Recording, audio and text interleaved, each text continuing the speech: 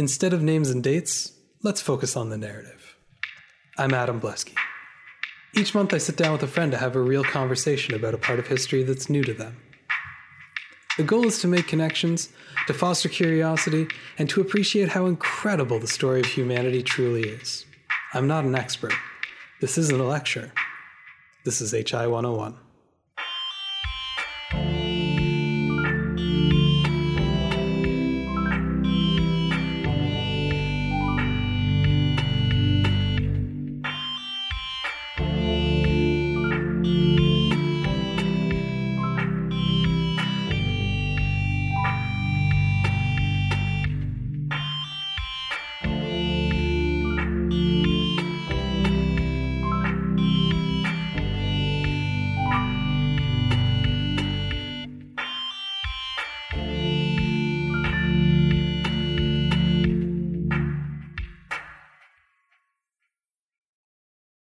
Hawaii is the most recent of the 50 United States to join the Union. It's also a tropical volcanic archipelago more than 3,000 kilometers from North America, which, to put it mildly, sets it apart from the other states in many ways. So how did an independent Polynesian kingdom in the middle of the Pacific end up a part of the Union, and what happened to its monarchy? Let's begin. Here on HI 101 with Seraph Downey. That's me. I'm that person. Hello. And it's been a while since we did one of these, so I might be a little rusty. This is already the second take on the intro, but that's fine. And I figured if it's going to be back after a little while, who better to do it than my very first guest? That's me again. So Yay. Thank you for joining me. I'm really excited to be doing this one with you. And our topic for today is the Kingdom of Hawaii. Are you at all familiar with Hawaiian history? I've seen Moana. I'll mark that as a no. And I have like a functional understanding of how people end up in the middle of the Pacific. Okay, well that's a start. But that's about it. Yeah. Well, I mean, I think that's where I would want to start with it, because I think it's sort of a natural question. Like, how do you get there? Yeah. How do people end up in Hawaii? It's kind of in the middle of nowhere. It seems like, we're talking about a group of people, known as like Austronesian speaking peoples. So it's more of a linguistic group than it is like an ethnic group or anything like that. But that's the best way we have of tracking these movements, because they are so old and because these people spread so far over thousands of years. But people speaking Austronesian languages started spreading from Southeast Asia more than 5,000 years ago. So, if you had to put a spot on the map where we're talking about as like a source for all of this, we might be kind of leaning sort of Vietnam area-ish. Yeah, that's my guess would have been like Vietnam, Thailand, that kind of. Yeah, exactly. But like even that, it's so long ago, it doesn't really have any functional meaning other than kind of orienting people on a map, I suppose. Mm-hmm. And a lot of the initial movements start when there's even older movements that started during the previous ice age, when the sea levels were much lower. So places like Borneo, Sumatra, New Guinea, Australia, those larger masses were populated when that whole chain of islands in Oceania was much more exposed. There was much more land there, and there was a lot more capability of walking or crossing much smaller distances by sea. Sure. But when we get to about 5,000 years ago or so, Austronesian sailors start settling smaller chains over, different phases of time. And these are people who are going to be navigating by ocean currents, by following seabirds, things like that. This is about the only thing that Moana might help you out with a little bit. But they're very sophisticated navigators. The boats that they're using, the methods that they're using to find these places are extremely sophisticated. And there's a long tradition of knowledge being passed down from person to person orally about patterns of stars, patterns of ocean currents, things like that, to get from these places, or to get from one place to another. And we're talking about the first ones or some of the earliest ones populating Southeast Asia. So the Philippines or some of the smaller islands between, the Asian continent and Australia, right? After that, you get into people discovering and settling on or in Melanesia, which is like the Solomon Islands, Fiji, for example, Vanuatu. So sort of that more southern chain of very small islands. After that, you get people kind of further north into Guam, the Marshall Islands, that kind of area. A lot of people indigenous to Madagascar are actually part of this movement. So they do move west as well as east.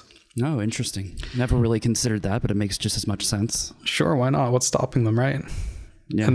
And then finally, sort of the last wave is when we're talking about Polynesia as well as New Zealand. So those are relatively contemporaneous moves that are happening. And so you have people traveling over like very long distances. And it's important to understand as well that it's not just, people get on a boat and they never really return, right? Like they end up in Hawaii and nobody ever hears from them again. There is trade between these various societies. It's not super frequent. It's kind of sporadic, but like they are still within, still in contact with each other, right? It's just a matter of kind of broadening a network rather than just sort of sending out one time, single direction feelers and then people ending up there and staying there. Yeah. So these Austronesian cultures are very diverse and very diffuse because they're so far apart and because they are isolated. But there are some common language and core cultural attributes happening there. That exchange will continue for a long time. For Hawaii specifically, we're talking about the first settlers ending up there between, we think at our best guess, between the 10th and 13th centuries CE. So this really isn't that long ago in the grand scheme of things. Yeah, it's a big jump from 5,000 years ago. Yeah, and that jump is from those phases that we talked about, right? Like this isn't just all of a sudden 5,000 years ago. There's an outwards explosion, right? Yeah, it's been a steady progress. Sure, and it's probably a couple hundred years between the discovery of Hawaii by these Polynesian or Austronesian cultures and the actual settlement of it. Sure. You don't just kind of pack everything up and go. They had to kind of explore the place first. But yeah, we're really talking about a in the grand scheme of things, relatively recent settlement there. Hawaii is, it's, if you're not familiar, it's 8 major islands, lots of smaller islands. It's mostly volcanic, and it ends up being a really good candidate for these seafaring cultures because it's extremely rich in natural resources, right? It's excellent farmland because of all the volcanic activity. There's lots of vegetation. There's lots of fish. It's a really easy place to make a living. Makes sense. Pack up some seeds, bring your sticks, put some string on them. Mm-hmm. Yeah, that's exactly right. And it ends up being a pretty prosperous place as even in the sort of context of these Austronesian societies, right?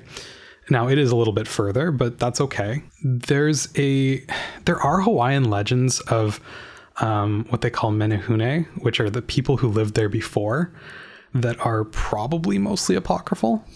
Okay.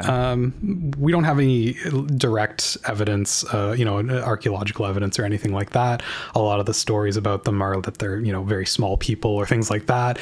So it's almost certainly legendary. But that being said, I do think it's worth pointing out that, like, while I don't think this particular one has much merit to it, you kind of discount the oral traditions of Austronesian peoples at your peril, because it is wild how often these stories end up being either directly true or having a very clear kind of core truth at the center of them.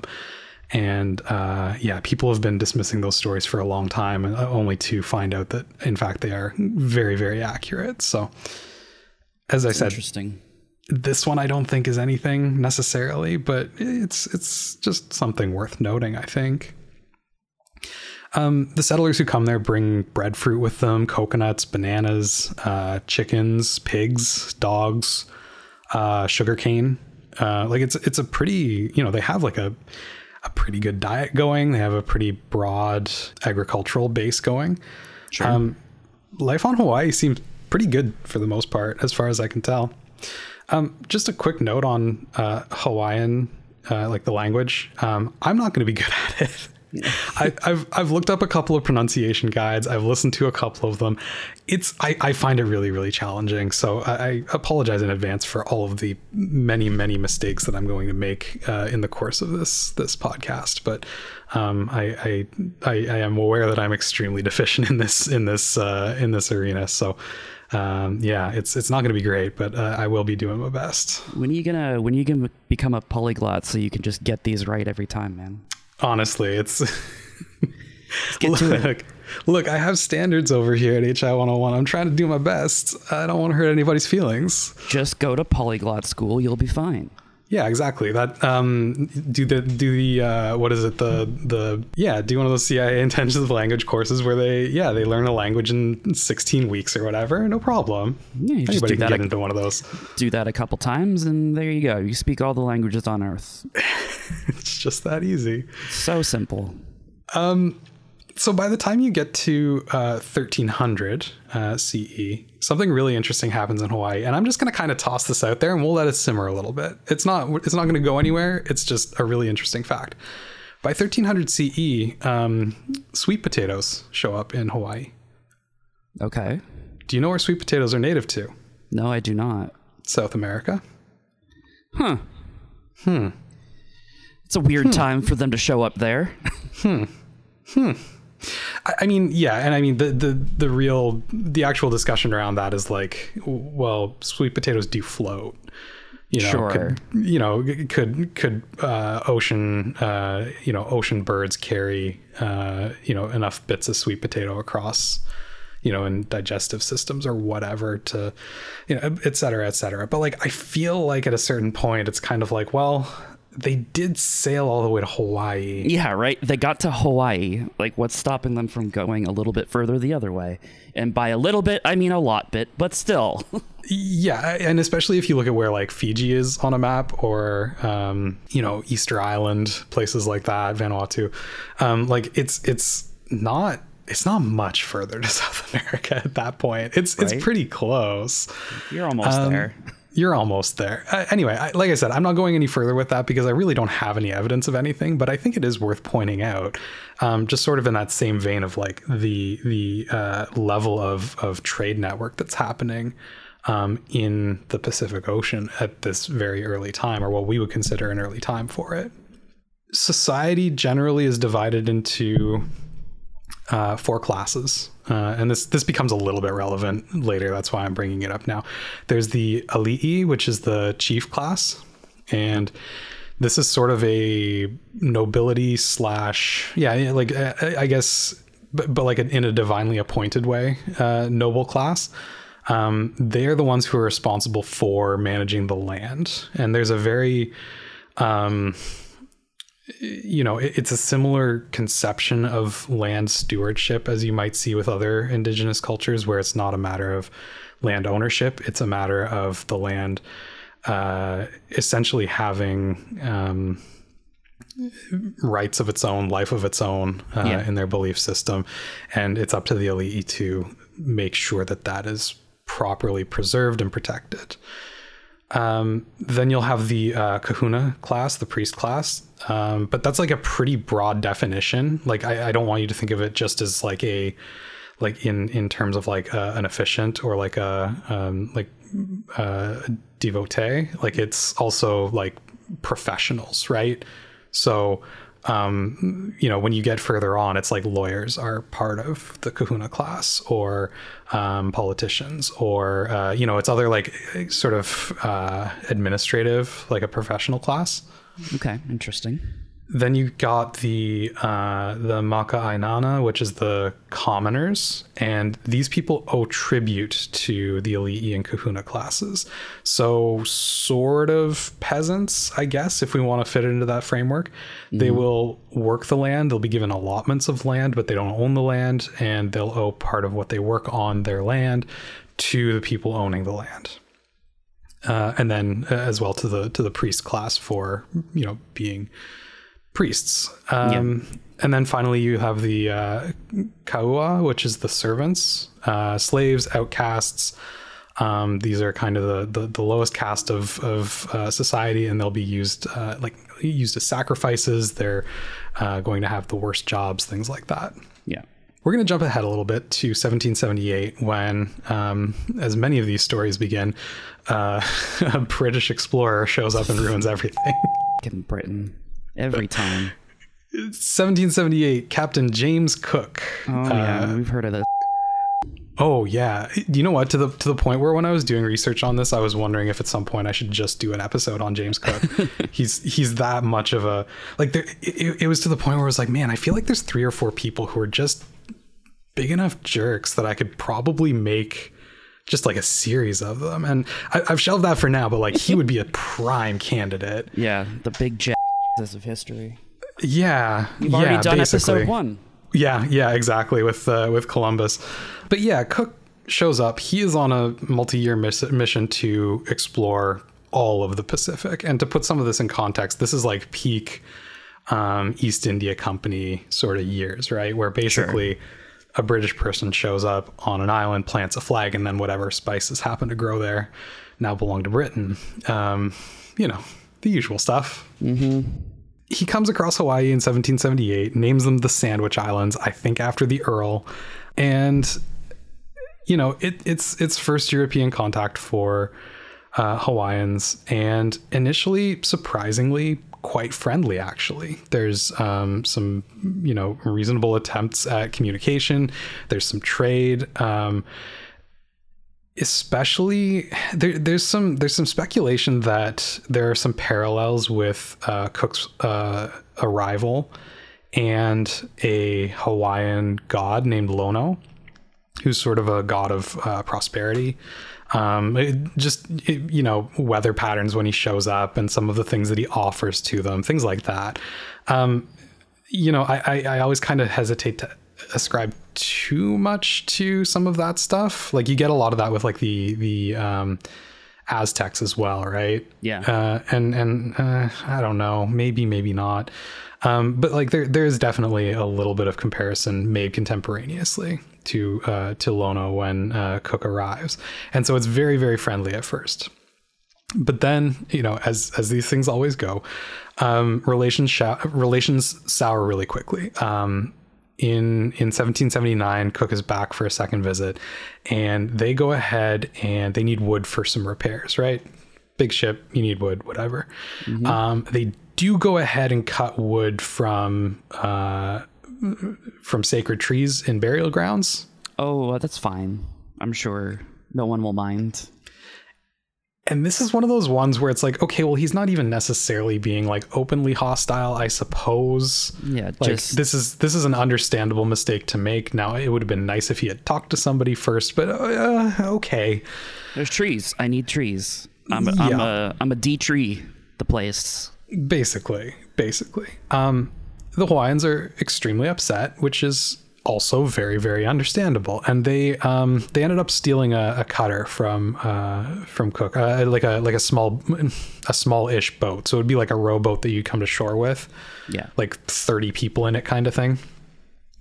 And rather than sort of going okay, let's talk this out and figure out what's going on, Cook decides to retaliate by trying to kidnap the Ali'i of the main, the biggest island, the island of Hawaii. Mm-hmm. At this point, Hawaii is not unified. You have different Ali'is in different areas. Sure. This guy is one of the most important. His name is Kalaniʻōpuʻu, and tries to kidnap him. Doesn't go with that many men, which is probably a bad call. Yay. And I love when things don't work out for the British. It's my favorite. I mean, you love to see it. Truly. Some of life's few but great joys. Well, long story short, the villagers kill Cook. Yay. As well as several others. And, you know, it's this whole big thing. The Europeans want to retaliate, but there's not enough of them. Cook's voyages continue on, whatever, without him. And that's sort of the end of James Cook in Hawaii. Also in general. And I believe, I could be mistaken here, but I do believe there is a monument on the beach where Cook was killed. Yeah, I'm looking at a map of Hawaii now, and there's looks like there's like a city or a town named after him.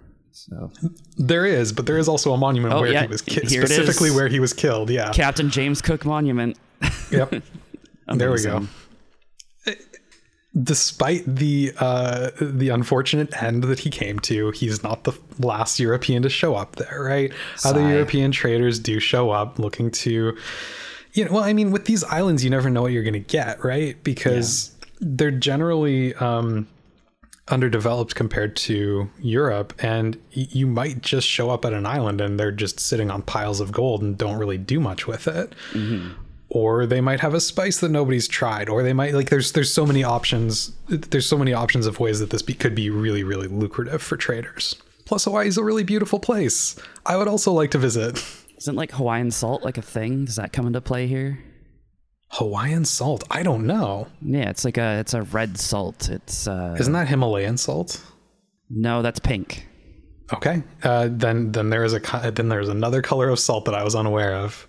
Yeah, I'll believe you on it. I wouldn't be surprised at all. People go crazy for their different salts. Yeah, right. Exactly. I'm looking at it here. It's red. Oh God, now I'm gonna fail. Alae salt. Okay. It's like a thing. There we go. I don't know that these traders were looking for salt. I feel like the colored salt thing is a relatively recent. It's very possible. Obsession, I think, is fair. Yeah. But in any case, yeah, there's always stuff to try out. And with these traders, there's an introduction of iron tools, of guns. There's also an introduction of European pathogens. Mm-hmm. Yeah. Well, here we go. And I mean, every time. Well, and I think there's a big difference between European traders showing up and happening to be carrying pathogens that they have no idea is going to be devastating to the local population versus the full on intentional spread of diseases that you see in North America at certain points in time, right? Like those are extremely different things from like a moral standpoint, I suppose, but at the same time, it doesn't change the fact that it's going to be devastating for the population. Yeah.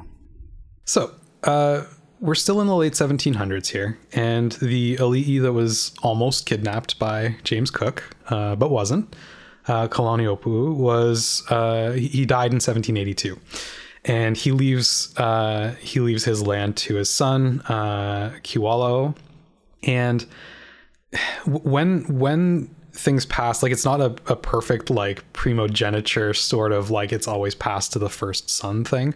Sometimes responsibilities are split up a little bit.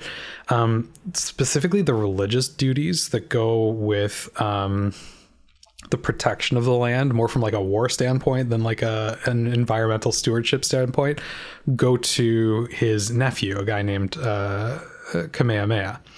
And just looking at that fella's name, I was like, Dragon Ball. Yeah, it shows up a couple places. It's a very powerful name. I can understand why people like it.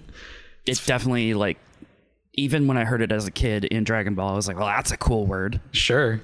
Yeah, no, it's evocative. I like it a lot. Yeah.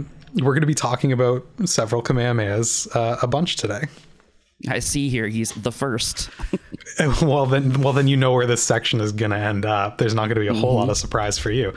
Nope. Several of the lesser Ali'i saw Kamehameha as fulfilling a prophecy that they had about a ruler unifying all of the Hawaiian Islands. The story goes that he had been able to lift something called the Naha stone, which is just this gigantic boulder. You can also find photos of it. I mean, maybe he managed to lift it. it looks very, very large. If he did manage to lift it, I would also follow him if I saw that. That is a powerful man. Yeah, right? Regardless of the actual rationales behind it, it may have been something significantly more mundane than that. Regardless of the reasons, war breaks out between Kamehameha and Kiwalao. And long story short, Kiwalao is defeated at the Battle of Mokuohai in 1782.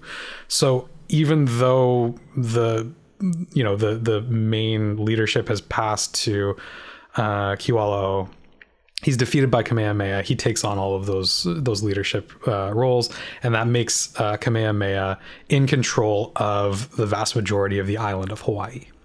Mm-hmm. This is kind of just the start of his ambition. Once you've got some sort of prophecy behind your name about uniting all of the Hawaiian Islands, that's a pretty good motivation, I suppose, as good as any, to continue with some expansionistic behavior.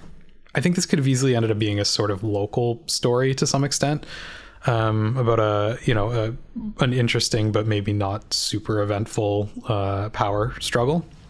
Sure. Except that it is very much wrapped up in some of these European traders that are beginning to work with Hawaiians at the time. Mm-hmm. In 1789, so we're a couple years into the Unification War here. An American schooner called the Fair American scuttles on the shore of Hawaii after clashing with some locals. It's another cultural misunderstanding, insensitivity type issue, right? But sure. This ship crashes. But here's the thing, it's full of cannons. And Kamehameha's forces capture the ship's cannons, which are significantly more powerful than anything any of these European traders have been willing to sell them. Like, they've been selling them muskets or whatever. Yeah. But these are ship's cannons. That'll give you a bit of a military advantage. Oh, 100%. There's also something just as valuable on board that ship. Two Americans, the only, not quite the only survivors, but among the very, very few survivors. Two Americans named John Young and Isaac Davis. Basically, Kamehameha captures them and offers them not really much of a choice, but technically a choice of whether or not they want to help him with the invasion, teach him how to use these cannons properly. Or the other thing. or not, I guess. So they decide to help him, it turns out. Do you really want to know what's behind door number 2? I don't think you do. Yeah, whatever you want to say about Kamehameha the First, he's not afraid to get his hands dirty. That is for sure. With the tutelage of these two Americans on, not only like how to use the cannons, but also like for the time, modern military tactics, right? Yeah. It's a pretty big leg up over his opponents. These people are sailors. They're not Navy or anything like that, but the US is not super long out of the Revolutionary War, and just the activity of being a merchant sailor in the late 18th century is going to give you some pretty healthy understanding of how naval warfare works. Yeah. So in 1790, Kamehameha invades Maui using these American cannons, and it turns out to be very, very successful. Like, who would have guessed? Extremely successful. And so he starts kind of getting on a bit of a roll with taking over the rest of Hawaii, right? While he's securing Maui, he has an opponent, a guy named Keoa Kuahula? I don't know. That one, I might just cut that one out. That was bad. He starts a rebellion against Kamehameha on Hawaii while he's off on Maui, which... Smart. Well, 2020 seems ill-conceived, but like the thought is that it's going to take a long time to secure Maui, and maybe he can secure enough support while Kamehameha is away to actually make a reasonable bid. He's not expecting Maui to be finished so quickly. Sure. Kiowa's forces camped out on a volcano. were essentially forced up the slope by Kamehameha's forces as they were returning. Oh no. And a significant number, they weren't like pushed into the volcano. However, it did start erupting and a significant number of them were wiped out by volcanic fumes. Yikes. Which sounds like a really bad way to go to me. I don't know. Yeah, I'm not sure there's a lot of great ways, but... Not into it. No. It's a very stinky death. Yeah, right? It's sulfur and shit. It's not good. Extremely unpleasant sounding. But it does drop the number of forces that Kamehameha actually has to engage with significantly. Kamehameha comes back in 1791, kills Keoa, and Hawaii is, essentially secured for him, right? And I think it's important to like take a step back and look at what Kamehameha has achieved over the past couple of years in terms of just like military success and how it would appear to his enemies. Because stuff like, securing Maui quickly, that's one thing. Things like half of the rebellion being wiped out before he even gets there to engage, like that starts creeping into like, maybe there's something to this prophecy kind of territory. Yeah, right? I was just gonna say, like I can see the mythology wheels turning, right? Yeah, 100%. A great leader prophesized, unite the nations of Hawaii. I don't know what term they use, but Sure. Yeah. No, I totally get it. But like, I at this point would be thinking twice about considering opposing him, like maybe this is a guy we want on our side. And I can't imagine that sort of thing is hurting his cause at all. 1795, Kamehameha returns to Maui to finish kind of cementing his hold, putting out the last little bits of resistance there. And his final opponent then is the Ali'i of Oahu, Kalani Kupule. And this is not a given. Like, this is not, like, despite all the other successes, like, Oahu is very, very powerful at this point in time. Moreover, and after all we just talked about the mythology stuff, this seems surprising, but moreover, one of Kamehameha's high-ranking commanders, a guy named Kaiana, defects to Oahu, taking some of the troops with him. So there is a just epic sounding final stand on a mountaintop, battle between these two forces, and the defecting commander is killed. Kalani Kupule, the leader of Oahu, is captured and then sacrificed. And that is basically the end of meaningful resistance to Kamehameha's rule in basically all of Hawaii. So everyone else is just like, nah. Yeah, nope. There's another part of Hawaii is ceded to him peacefully in 1810. They just go, you know what, no problem, you can have it. There's a couple of like assassination attempts that fail. In fact, the American advisor, Isaac Davis, he's actually killed by poison when one of these assassination attempts go wrong, and it kills Isaac Davis instead of Kamehameha. But he pulls through. He lives through all of this stuff, and yeah, he ends up successful. So it's not just about bringing like for Kamehameha, it's not just about bringing all of Hawaii under his dominion. Part of this needs to also be viewed through the lens of these advisors, John Young and Isaac Davis, as well as the broader context of these European contacts, right? Sure. When that ship breaks up on the shores of Hawaii and he gets, these ships' cannons to use in these battles, like to a certain extent, it's the amount that it jumps Hawaiian technology forward in terms of the ability to use gunpowder, the tactics involved, things like that. Kamehameha understands the duality of that, which is, number one, this gives me an advantage over all other Hawaiians. Number two, if this is what a trading vessel is carrying, what would it look like to go up against a real European navy? Yeah. And I think that's like very forward looking of him, because he's not wrong. He is not. He's not wrong. So that contact with Americans and Europeans, you know, that glimpse into what the rest of the world is currently facing. I was just gonna say, like, you head west a little bit, and you might see some gunboat diplomacy happening soon, if not already. 100%, absolutely. Like we're talking early 1800s. We are very, very close to, you know, for example, the occupation of several ports in China over who can sell some opium. You know, we're not that far off from the establishment of the Raj. Like there's a lot of sail into the port and do what we say, or we'll blast you with ship's cannons.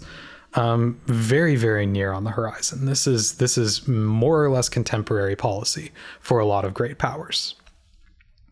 So, you know, he's looking at all of this and going, well, maybe we should be looking at creating, for example, a constitutional monarchy by divine right modeled on Britain, because that is something, and he's seeing this with reports from these other places. The British don't really respect indigenous systems of rule. Yeah.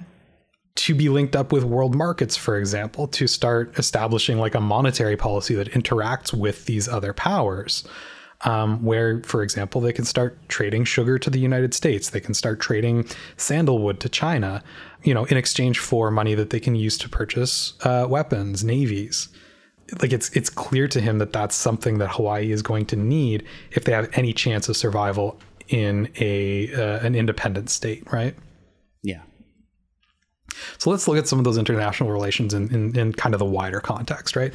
Because Hawaii is in a really interesting place, both like geographically and geopolitically, as sort of at a crossroads between these two systems of Britain and the United States.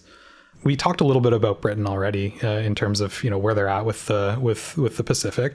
We're still very much in that like old-fashioned colonialism, if you want to call it that.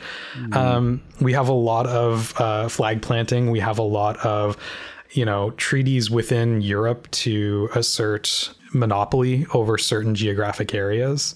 So, you know, we're still talking East India Company, as I mentioned. You know, you have the British fighting the Dutch in the South Pacific over who gets access to which islands.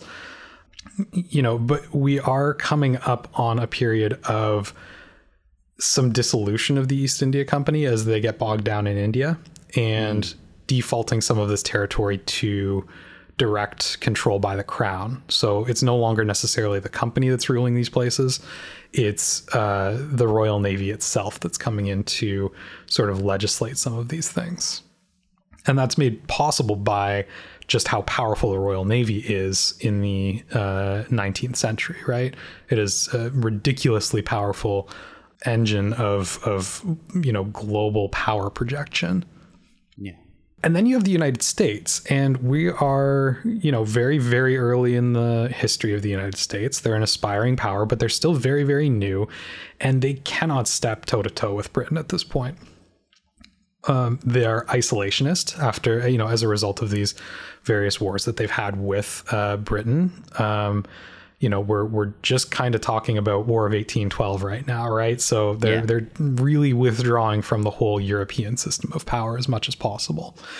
We get into something known as the Monroe Doctrine. Are you familiar with this at all? I know it's a thing. I've heard the term before. Then this is a really good opportunity to talk about it a bit. The Monroe Doctrine itself won't actually be written until 1823, but like the ideas that it rests on are absolutely in place at this point. So the idea of the Monroe Doctrine was, we want to establish the American hemisphere, so basically the entire Western hemisphere, as separate and free from European power. So there is sort of, you know, going along with ideas of manifest destiny, this self-appointment of the United States as a protector of the Americas from European powers and European intervention. And a lot of this is centered on, you know, first off, the independence of the United States itself, right? and then on a general policy of removal of European power from the hemisphere, mainly Spanish power, as South America and then later on the Caribbean starts expelling Spanish imperial power. This is the kind of thing that's really going to come to a head with the Spanish-American Wars in 1897, 1898, where the United States will interfere directly to go to war with Spain in order to remove Spanish power from Cuba. But around that is this sort of idea, like a very new idea of an indirect type of imperialism, which is we don't owe these places anything. We don't owe them, protection necessarily. We don't owe them rights. We don't owe them, representation in government. However, the United States has the authority and possibly even obligation to interfere in these places when things are happening that are contrary to the interests of the United States, whether that be from a foreign policy point of view, or whether it comes down to, especially later on, even like the business interests of private Americans. I hate it. I hate it so much. I mean, you're in good company. This is not a universally beloved policy. Yeah. But it's something that once you understand where they're coming from on this, like you need to put it in context of the revolution and in the context of the colonial system that exists in the 19th century, right? Yeah. You have this new colonialism from Europe, as though it's that much different than the old colonialism, but like there's a renewed interest in overseas territories, right? I'm sure you've heard of the scramble for Africa, right? Yes. Yeah, it's this carving up of the continent as these countries start establishing colonies almost more for prestige than necessarily anything else. Like there is an economic component to it, but it is sort of you're not a real power if you don't have colonies kind of idea. Yeah. And India would be kind of core to that in the British Empire, but you do see that from all of these powers. This is an attempt by the United States to maintain their independence from that and to protect themselves from that by basically saying outright, not only will we not tolerate attacks against the United States, we're also not going to tolerate a scramble for South America. And it starts off in this, relatively speaking, ideologically pure place where it's like, we are a nation that is founded on an independence movement from a European colony, and we will stand in solidarity with other independence movements from, by European colonies. And that's absolutely happening in South America. But it changes over time to, this whole, we have a right to intervene, et cetera, et cetera. Yeah. And, none of that is to forgive any aspects of it, more to just sort of put it into a context of what exactly is going on in the world at this time that would even make them feel that they were justified or obligated to act in these ways. What's the internal logic, even if externally it's kind of a bunch of Yeah, exactly. That's exactly it. So Hawaii is at this really interesting place, again, geographically, between these two geopolitical powers, right? It is in the Pacific, which is traditionally the domain, or at least in the last couple of decades, of British power. But it's sort of further west than most of the Pacific, and the United States considers it as essentially off the coast of the United States. It's a long way off, but it's but it is closer to the United States than it is to Asia. Yes. Yeah. If you're looking at Oceania, there's probably a few islands. Oh yeah, of course. Like big islands, I mean, that are closer, but like not many. Not too many. You got like Fiji. Yeah. New Zealand's further away. And that's much further south. Yeah. Yeah. So both of these powers sort of feel like they have a claim to Hawaii. Mm-hmm. And, you know, Britain is doing this whole, well, we found it first, which is, you know, classic Britain. Also, we have I know. I know that. Come on. I know you need to say it. I understand. I know you know, me. and you know that I know that you know, but fine. Yes, carry on. So they're doing their thing. Britain be Britaning. And the United States is doing their whole, you know, sphere of influence, you know, the independence of the Americas and the rejection of the European hegemony and all of this stuff, right? And Hawaii is sitting there in the middle, just trying to do their thing. It's like we just want all the islands here. Yeah, they just want their little chain of 8 big ones and a bunch of small ones. You know, that's all they're really looking to do. There are, you know, other powers are involving themselves in this. Like, those aren't the only two that are, you know, have designs on Hawaii, but like a lot of the other ones are not necessarily looking to bring Hawaii under their umbrella. So, for example, France is sending French missionaries to Hawaii to try and convert the populace to Catholicism, which again is very much a part of this 19th century Pacific sort of strategy by Europe. It's this it's very much, you know, white man's burden, Rudyard Kipling style. We have this, you know, we have this terrible responsibility to the rest of the world to civilize them, blah blah blah blah blah. And yeah, oh, no doubt, absolutely. But that's where they're coming from on this. Again, what you said about internal logic recently. Yeah. So you do have other powers that are kind of attempting a soft influence, but ultimately it's going to come down to Britain and the United States.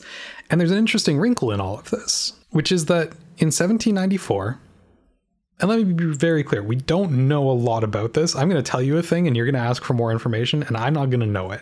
No. Nobody does.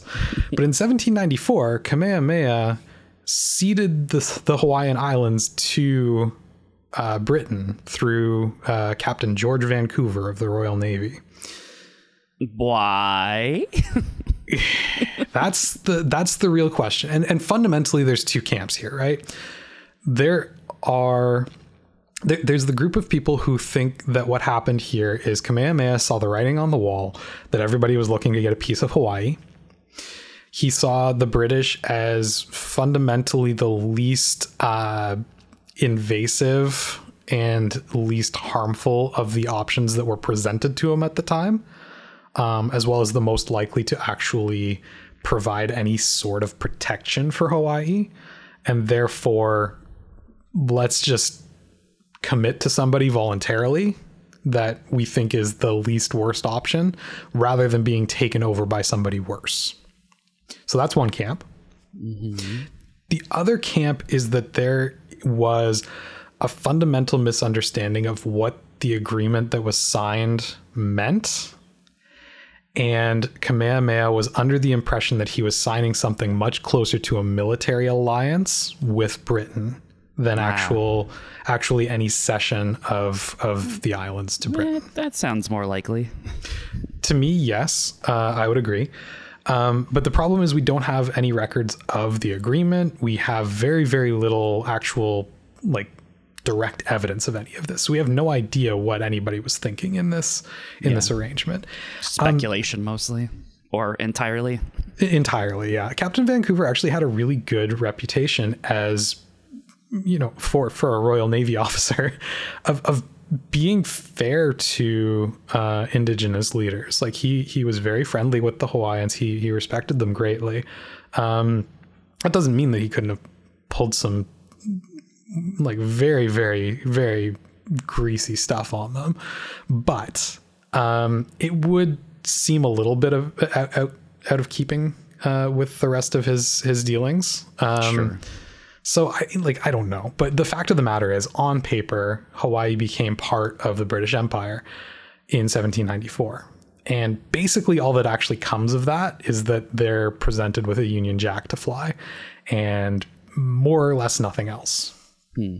So they're not given any sort of formal standing in the government. They're not like it's a functionally a colony, but it doesn't have like a British governor. Like it's more or less ceremonial if that's what's actually happened here. Interesting. Yeah. Kamehameha I dies in 1819, and he left his kingdom to actually one of his younger sons named Liholiho, and he would end up going by Kamehameha II. Mm-hmm.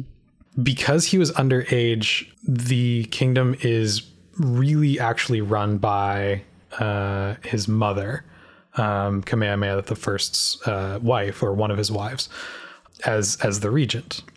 And the islands go through a really interesting cultural change at this point in time.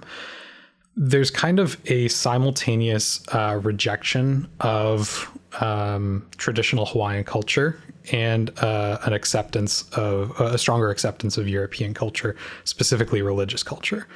So her name is Ka'ahumanu, and Ka'ahumanu ends up very, very, like one of the first things that she does is eliminating as many cultural taboos as she possibly could. These are called kapu.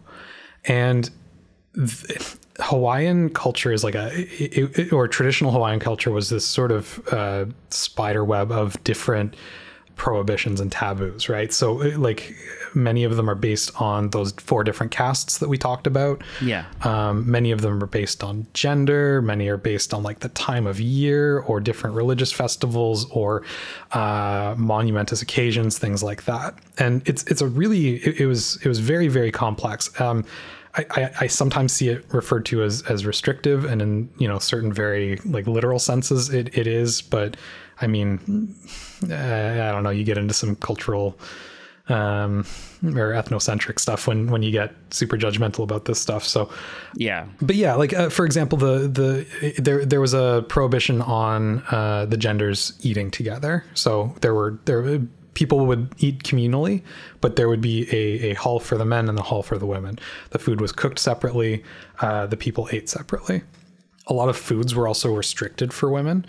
Pork, coconut, most varieties of banana, certain fish, I think red foods, just anything red, like very, very restrictive in that sense. Okay. And then of course, which caste you belong to will have further restrictions on these things. Sure. When Kamehameha died, there is a traditional breaking of the taboos when the king dies as sort of a symbolic time of chaos. Okay. Because of the loss. And then the new king will come and reassert the kapu as sort of a ceremonial restoration of order, right? Yeah. So the king will leave, or the new king will leave for a week, and there's this period. It's called Ainoa, which is free eating. Is the translation, where it doesn't matter what caste you're from, your gender, any of that stuff. Anyone can have any of these foods. Anyone can go wherever. All of that stuff is basically on the table. I'm sure with some very specific, some of the most important kapu still in place, sure. But it's a much freer time. So Kamehameha II leaves when his father dies. There's the period of Ainoa, and normally he would come back after 1 week and reestablish the kapu. When he got back, his mother basically said that this time the kapu are not going to be reestablished. She decided that it was detrimental to Hawaiian culture to have so many restrictions in place, and she felt that it was the right path forward for the people to not reassert the kapu. You take this opportunity, leave the rest of Hawaiian time as Ainoa, no more kapu, and go forward. And this was Kamehameha was the second was young and and didn't have as much say as he might have normally, but he agreed to this.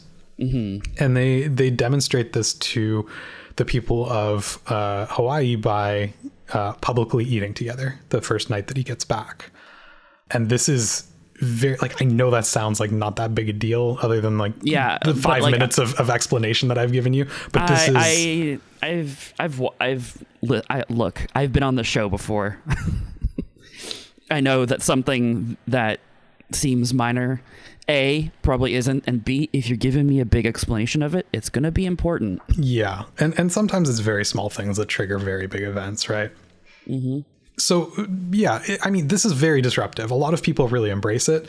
There are a lot of people who are very upset by it, and there is some minor unrest caused by all of this. But fundamentally, this is the end of at least the most restrictive version of the Hawaiian religion. Mm-hmm. What you have happening at about the same time is the introduction of Christian missionaries to the islands from the United States. So they start showing up in big numbers in about 1820. The success of these missionaries is, I think, calculated, would be fair to say, because essentially what they're offering is education to an extent that really Hawaii hadn't had previously, as well as, you know, access to the rest of the world in a way that wouldn't be available to non-Christians at the time. And the Ali'i class almost entirely ends up converting to Protestantism fairly shortly after these missionaries arrive. Wow. Again, as a fairly calculated move towards trying to bring Hawaii into a place where it's not as vulnerable to Western powers as other nations that they've been hearing about who they see themselves in. I get it, but it's just kind of sad to see a religion just kind of disappear. Sure. Oh yeah, absolutely. But like, again, the trade-off here is that Hawaiian gets a written language, which it did not have up until this time. Sure.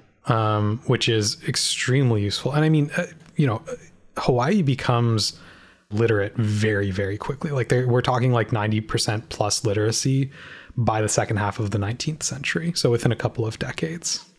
Dang.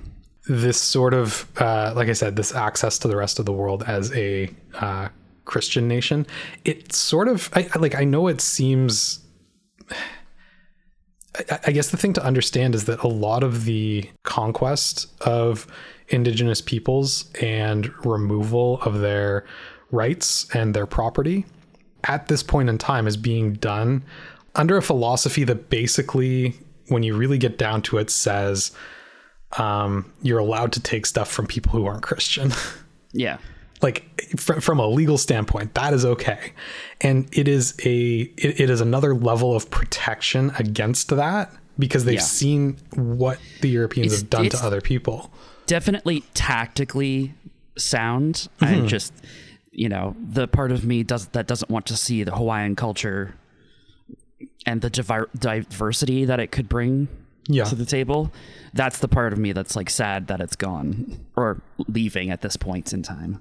Well, and I think to a certain extent, that's why I'm defending it as hard as I am. Because it does suck, and like you don't want it to be for nothing, I guess. But at least they got something out of it, but still. But it is hard, and I mean ultimately, like we know where this whole story ends, right? Like Hawaii does not remain independent, and what I think if anything. Didn't know. I think if anything, it makes these efforts that are like very clear-eyed and very like measured and very deliberate that much more tragic, because like we know that this is not like it's a holding mechanism, if anything. It's not ultimately going to pay off, and that's possibly even sadder. So Christianity is introduced to the island. The ruling class all convert, and again, yes, there is resistance, but like once you get that sort of adoption at the top levels, you're going to see adoption throughout the society. Yeah. So yeah, at the same time, you're seeing a big transformation in that. We mentioned it briefly earlier, but the diseases introduced by Europeans are killing a lot of Hawaiians, like a lot of Hawaiians. We're talking, I saw in one spot that in the 1770s when Cook first arrived, we're talking like nearly 500,000 Hawaiians. I think it was about 450,000 or something like that. By the time you get to the 1850s or so, we're going to be looking at about 75,000. Oh, yeah. I hate disease. That's what happens when you have a population that is not like has zero resistance to smallpox, measles, tuberculosis. Yep. Those are the three that are going to do you in. It'll get you. Kamehameha himself, the second, the one that we're talking about, died of measles during a visit to Britain in 1824. When did he take power? 1819. He was king for 5 years. 5 years. That's rough. He really wanted to get close to Britain. He saw that alliance as valuable, and he was hoping for protection. And he saw, like, his advisors said, don't go, basically. Don't go to Britain. It's too far. It's too dangerous. He went anyway to try and get an audience with the king to try and plead his case for how important Hawaiian independence was. He never actually got it. He died before he had the chance. Brutal. So Hawaii is left to his younger brother, Kamehameha III. And yeah, that's there's a lot that happens in those 5 years there, right? Like it's a big shift in the direction of Hawaii overall. We are going very, very quickly down a path of, in order to survive, Hawaii needs to become more Western. And I get it. I understand the decision there. But as we've discussed at length, it sucks. It does sucks. Why don't we take a break there? And when we come back, we'll talk about how well this Westernization is going to work for Hawaii on the international stage. Okay.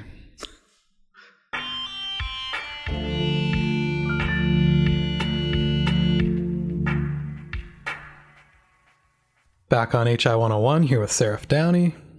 Hello.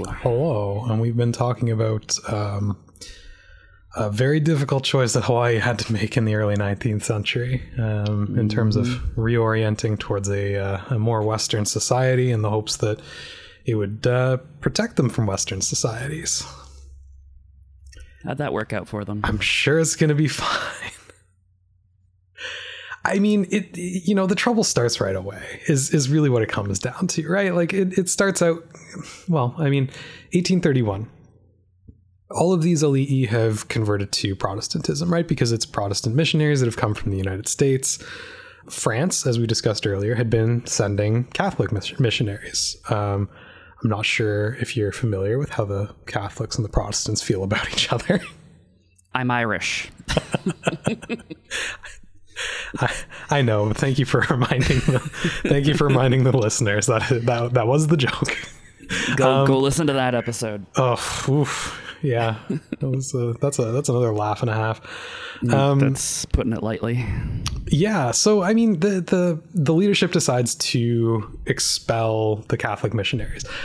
If you ask the leadership of Hawaii, the Catholic missionaries were being subversive. They were being disruptive. They were causing trouble. If you ask the French, this is religious persecution and a complete affront to the French people and their religion. The usual. Yep. This results in, in 1839, they dispatch a ship with a Captain Laplace, who's sent to Hawaii to, at the bare minimum, seek reparations and, if possible, reinstate Catholic rights within Hawaii.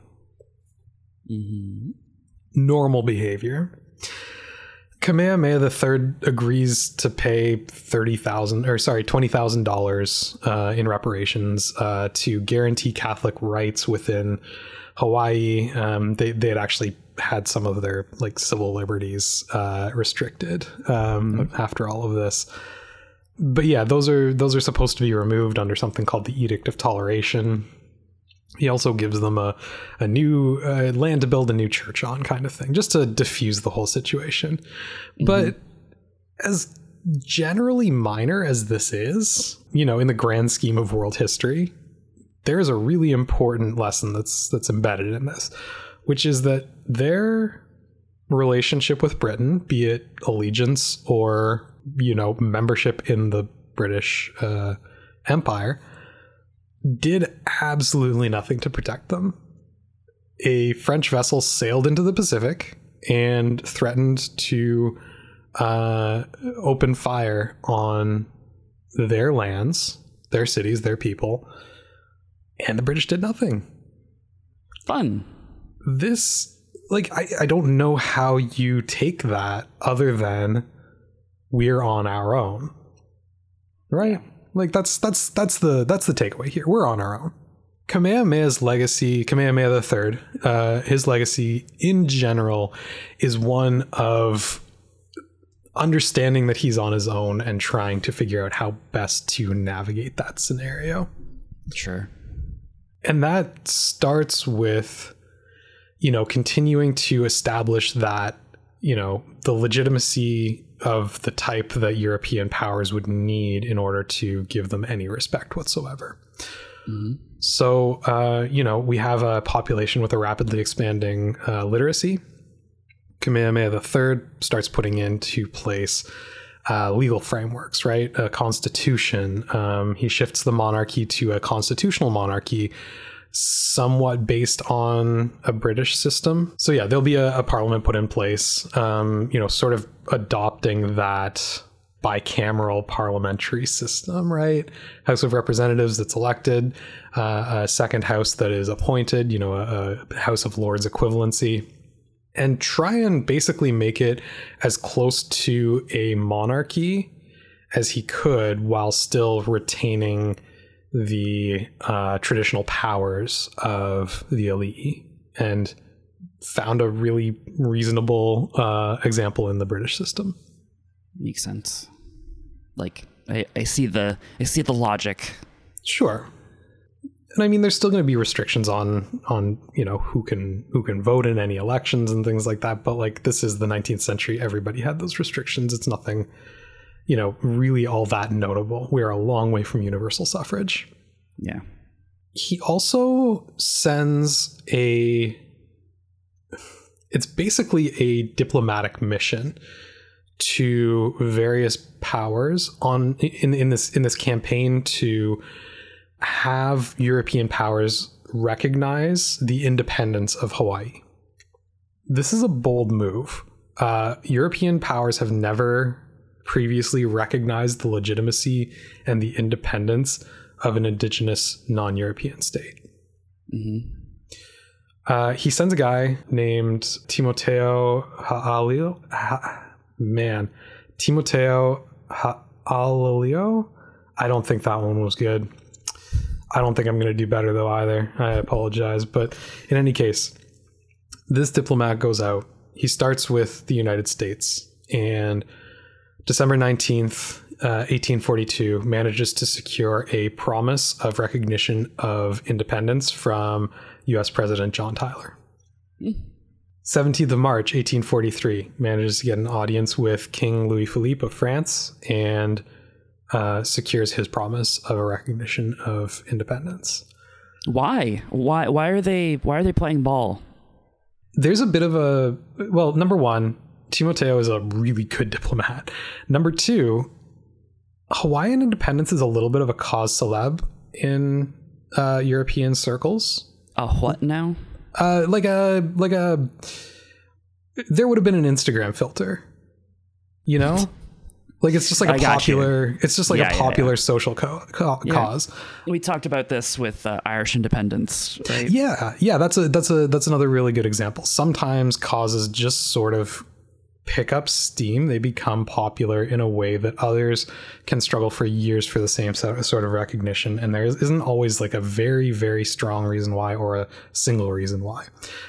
In Louis Philippe's case, I do know that the King of Belgium had a pretty significant impact on his decision. Like the King of Belgium was like, you should do this. It would be good. So like it's things like that play into it, right? Like it's very minor, but you know, with Hawaii, there is also one of the few things I can point to that is like, this is actually really unique and interesting, other than the Christianity aspect, which I do think plays into this. But the other thing is what we talked about in terms of it being at this crossroads between American power and British power, right? And the British understand that they just failed to protect Hawaii in an international incident. Yeah.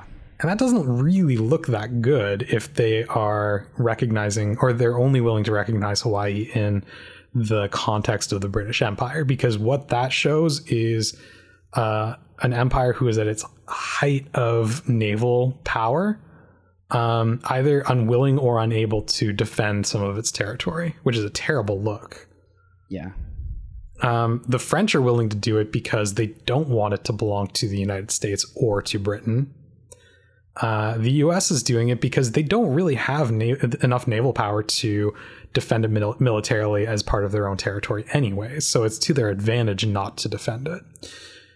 We haven't talked a lot about US power in Hawaii yet, and that's because it's all soft power. They haven't really attempted to do anything militarily. It's not the traditional sort of sail a gunboat around and threaten to blow things up type thing. It's all economic. It's all business stuff. And for the United States, they are looking at all of this and saying, well, like the best possible solution here is an independent Hawaii who continues to sell us sugar mainly. And even that, like the sugar trade doesn't pick up for another couple decades really. But we want an independent Hawaii who we can do business with, but isn't actually part of the United States and isn't subjecting us to the type of tariffs that we would be subject to if it was British territory or French territory. Gotcha. So everyone has good reasons for it, but part of it is that like Hawaii is popular. You know, there is an aspect to that to this as well. Finally, in April 1st of 1843, Lord Aberdeen of the British Empire, on behalf of Queen Victoria, who won't deign to meet with Hawaiian diplomat, does promise to recognize Hawaiian independence.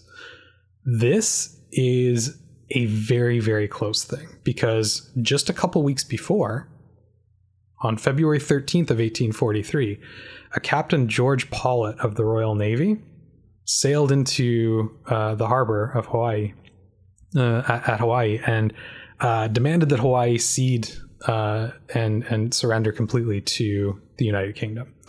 What? So, I mean, in this era in the Pacific, you basically just have Royal Navy captains with a lot of latitude as to what they can or can't do, right? And you have this precedent of supposedly having ceded to Britain in 1794 under Kamehameha I. Yeah. So it was kind of like from his point of view, it was like, why haven't you been paying your taxes, essentially? He took it upon himself to kind of reassert some of that British control over the, as he would have called it, the Sandwich Islands. Weird timing, weird move. This, I think, if anything, shows just how near a miss this whole diplomatic mission was for Hawaii, because Pollitt ends up basically controlling Hawaii or holding Hawaii hostage for nearly 6 months until word gets back that Victoria recognized their independence on April 1st. Yeah. It's such a near thing, and it's such a close call that Kamehameha III actually did surrender to Pollitt.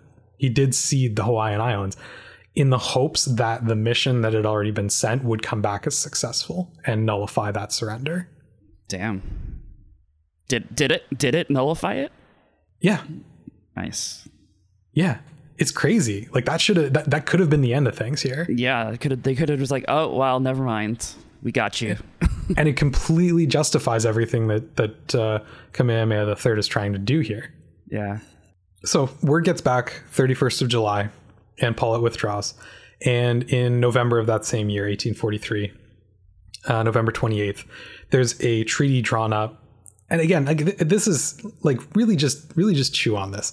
There's a treaty drawn up between the United States, between Britain and France, recognizing the independence of Hawaii. Just let that one simmer. This is like an Independence Day. This is like a holiday for Hawaii. They got what, like 50 years left?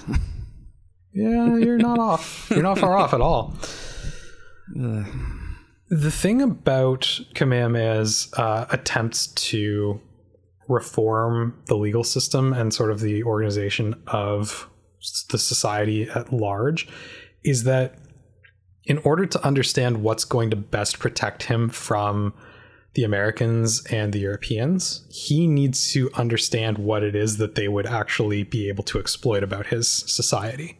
And to do that, he needs to talk to Americans and Europeans. So he is taking a lot of advice from Western advisors. And unsurprisingly, inevitably, this comes around to bite him. One of the other methods that is used to strip indigenous peoples of their lands in this era is essentially the concept of having title to property, right? The concept of land ownership. Sure. It's not as widespread or as kind of ingrained as sometimes we might feel that it is. A lot of cultures just do not have that. So you have essentially a legal defense of someone coming up saying, who owns this land? And, the locals saying, no one. What are you talking about? What is own land? Yeah. And like, especially consider some of the stuff that we talked about in terms of the cultural relationship with the land, thing, right? Yeah. It's an insane question to ask a Hawaiian person even 50 years before this. Yeah. Because that is a reasonable legal defense under Western systems. These advisors suggest that they institute a formal land title system before someone has the chance to use it against them. This is considered a good thing from a couple of different perspectives. Number one, it helps to sort of redistribute land in a slightly more equitable way. Before all of this, we didn't talk about it a lot, but like the system that was used for like land allocation, if you were sort of on one of the lower castes, you would be granted land by an alii who was granted land by a higher alii and all the way up, sort of thing, right? Yeah. And this was more of a license almost than it was any sort of ownership. You're currently in charge of keeping this land safe and literally being its steward. Yeah, exactly. So that's how they had been working it previously, and so. But people weren't like, you could just as easily have your land taken away from you if I don't know, for example, you had been on the losing side of a rebellion or something like that. Even if the new alii just didn't like you, like that would be well within their power just to say you have no land now. So there was a consideration of like, well, this could be more equitable than what we have currently. There was, also the aspect of protecting against the legal challenge of no one owns this land, therefore I can take it. And then, there's this idea that sort of opening Hawaii up a little bit to private land ownership could help with, help make Hawaii a little bit more prosperous, right? Like if people are able to accumulate wealth, et cetera, right? It is 1848. Yeah, it is 1848. I know. This is known as the Great Mahele, the redistribution of land. And at first, it's essentially doing what it's supposed to do. But then those advisors start kind of suggesting some things that I don't know how they talked him into it, but that's okay. They did anyways. So the first one is the 1850 Kuleana Act, which was essentially putting a limit on the amount of time Hawaiians had to claim their parcel of land. So essentially what they did was like a third of the land went to the crown, a third of the land went to other Ali'i class people, and then the other third was for everybody else. And you could petition the government to be given a deed for your land that you are currently working, and they would grant it to you. This 1850 Act basically said, okay, well, you only have so much more time to actually claim your land. And it also put some administrative fees in place that made it slightly more difficult. These two things had the combined result of really poor uptake of actual land ownership by lower class Hawaiians. Mm-hmm. About a quarter of them actually claimed their land. Well, I mean, I assume this policy did its job then. Well, I think so. Because the other thing that happens in 1850 is the Alien Land Ownership Act, which gives foreigners the legal right to hold land titles. Oh, geez. And look at all this land that the indigenous population it wasn't able to claim for some reason. So anything that wasn't claimed would have gone back to the crown. Sure. But the Alien Land Ownership Act was sold to Kamehameha III as a way to help with both raising capital via land sales to foreigners, right? Mm-hmm. And they also were hoping that this would lead to an influx of labor. So keep in mind, all of these oh my God, Hawaiians, I hate this so much. Right? This is such a scam. It is. Make it hard for the poor people to, own land and then sell the land that they should have owned to business owners and then convert the people you've just displaced from their land into laborers and pay them nothing? Probably. That last bit isn't quite what's happening here. I understand why you're frustrated, believe me, but that's not you slightly misunderstood the last point. The population of Hawaii has dipped tremendously over the last several decades due to disease. Yeah. There is not a problem with the surviving indigenous Hawaiians to find meaningful work. There is a labor shortage based on there are simply not enough people alive. So they're going to import labor then? Yes. And the ability to sell land to this imported labor, mainly from Southeast Asia, it basically opens the door to those people being able to afford any property whatsoever. It is not an explicitly, intentionally exploitative policy. It is a pathway for Chinese, Japanese, and Filipino migrant workers to build a life for themselves when they've come to Hawaii to work, because the companies that exist there, foreign or domestic, are paying good wages because no one is available to work. There is a big problem with indigenous Hawaiian. Not quite as evil as I had first thought, but there is a big problem with indigenous Hawaiian displacement, because what it means is that if you're outside of that window, you would essentially have to buy back your own land. Yeah. And that is clearly a problem. Yeah. Don't get me wrong.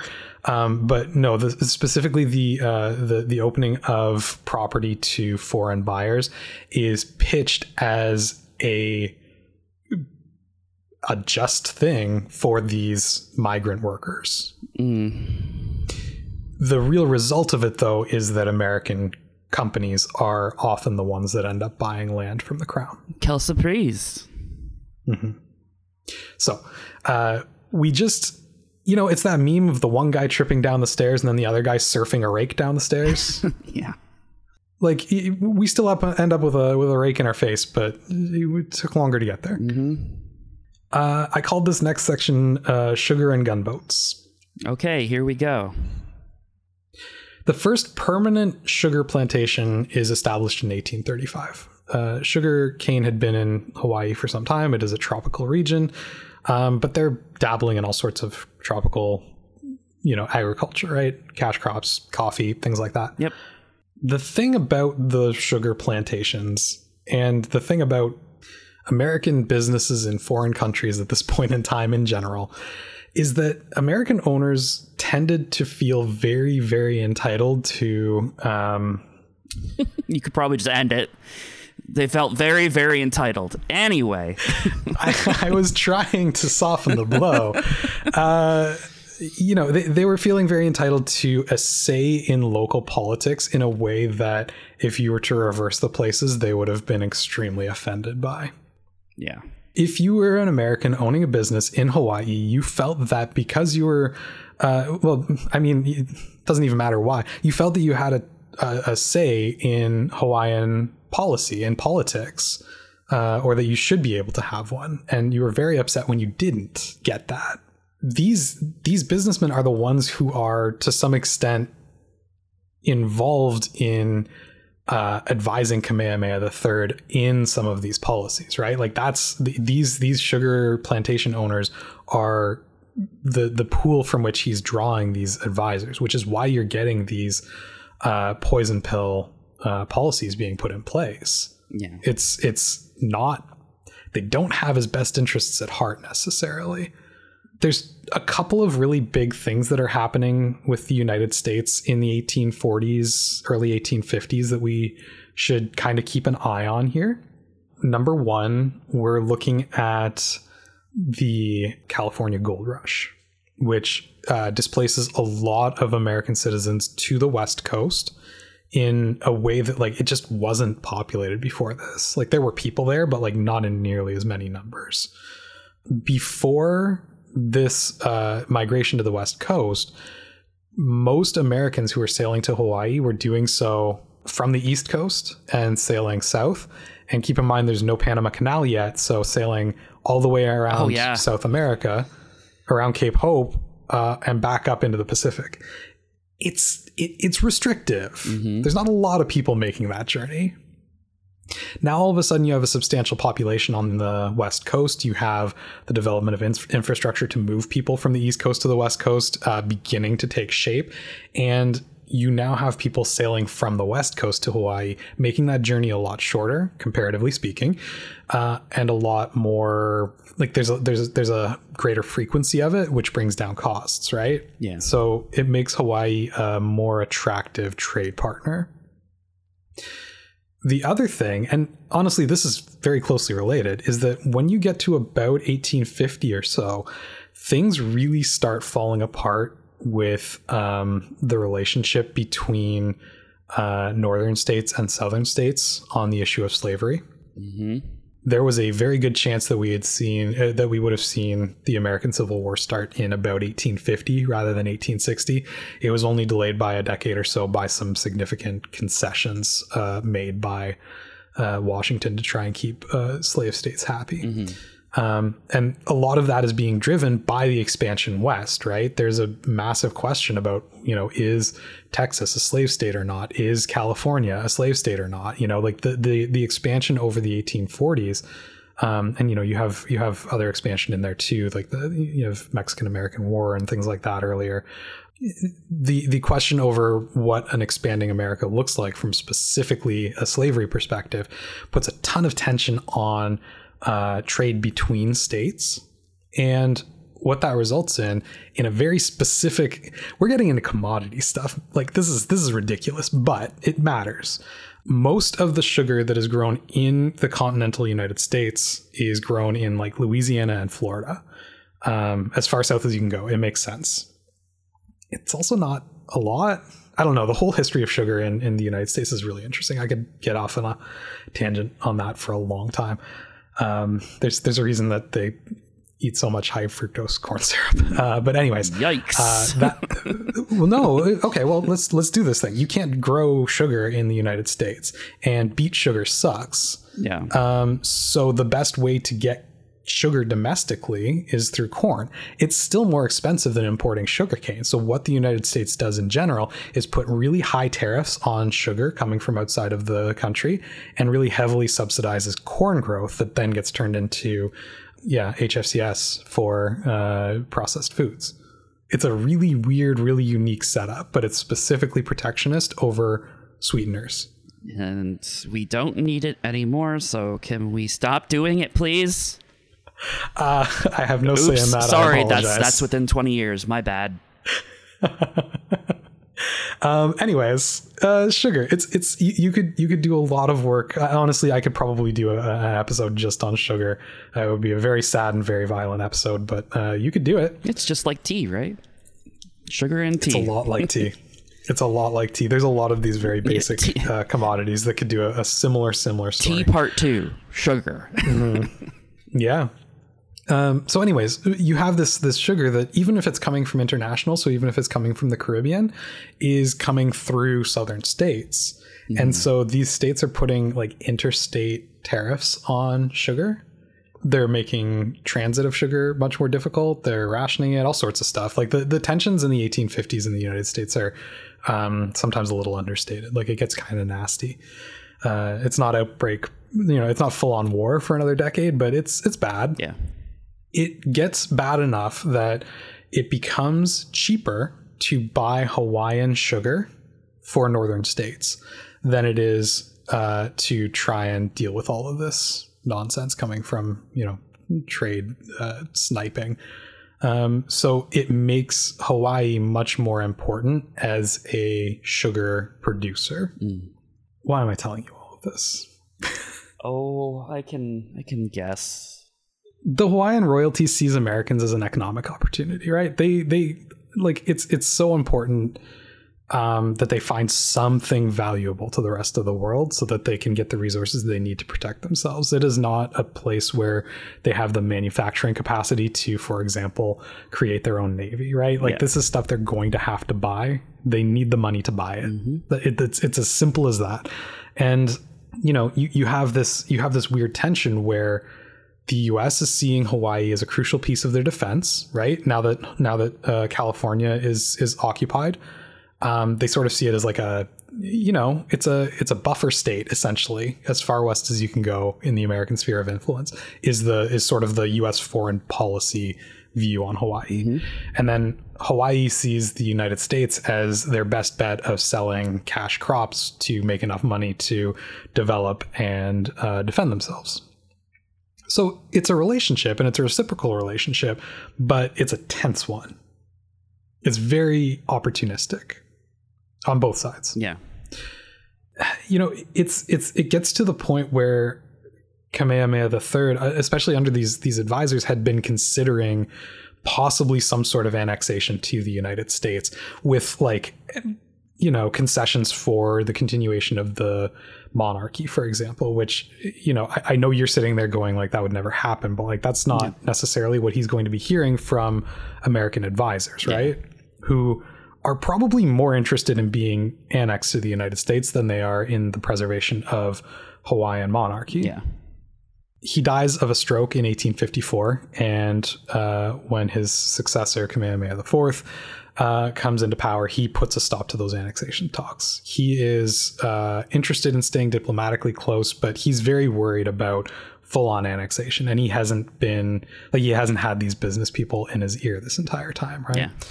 He'd actually been an opponent of some of these land ownership changes that the Kamehameha III had made, to the point where they had been pushed through Hawaiian Congress while he was out of town, so he couldn't speak against it.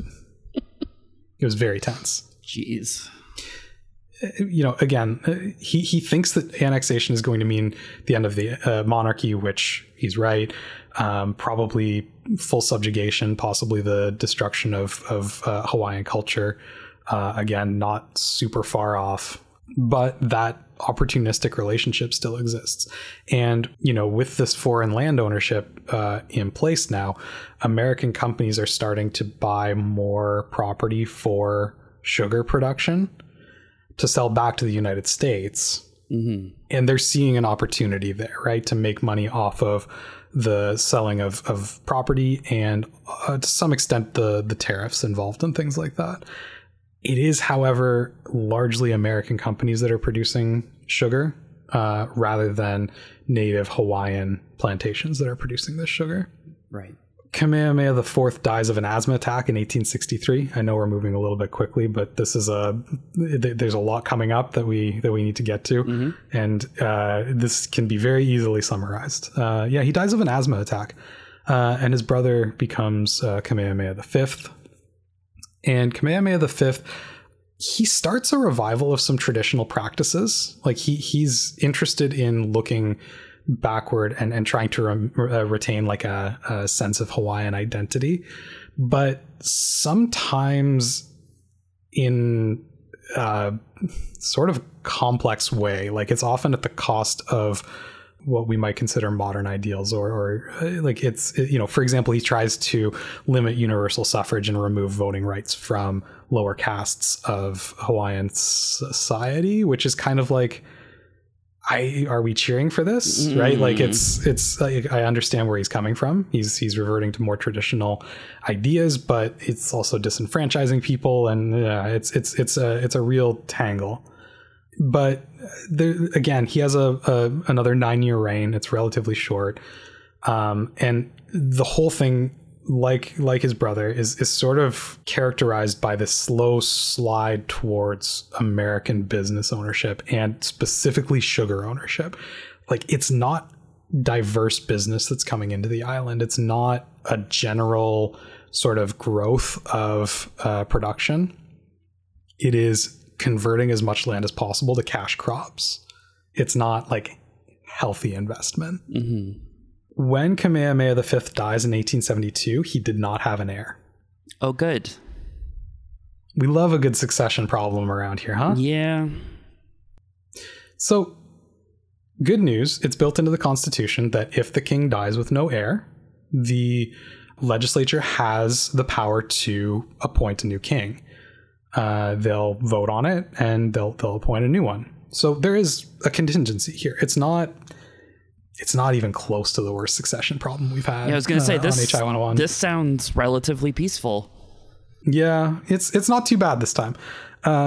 Yes, I said this time. They Right. the legislature nominates William Lunalilo, who is a grandnephew of Kamehameha I. So still sort of in the lineage, just a little bit different branch. They nominate him as king, and Lunalilo is going to be king for a year. Basically, yeah. Does he get murked? Tuberculosis. Oh. Yeah, just disease. Nobody's safe, man. It's every time.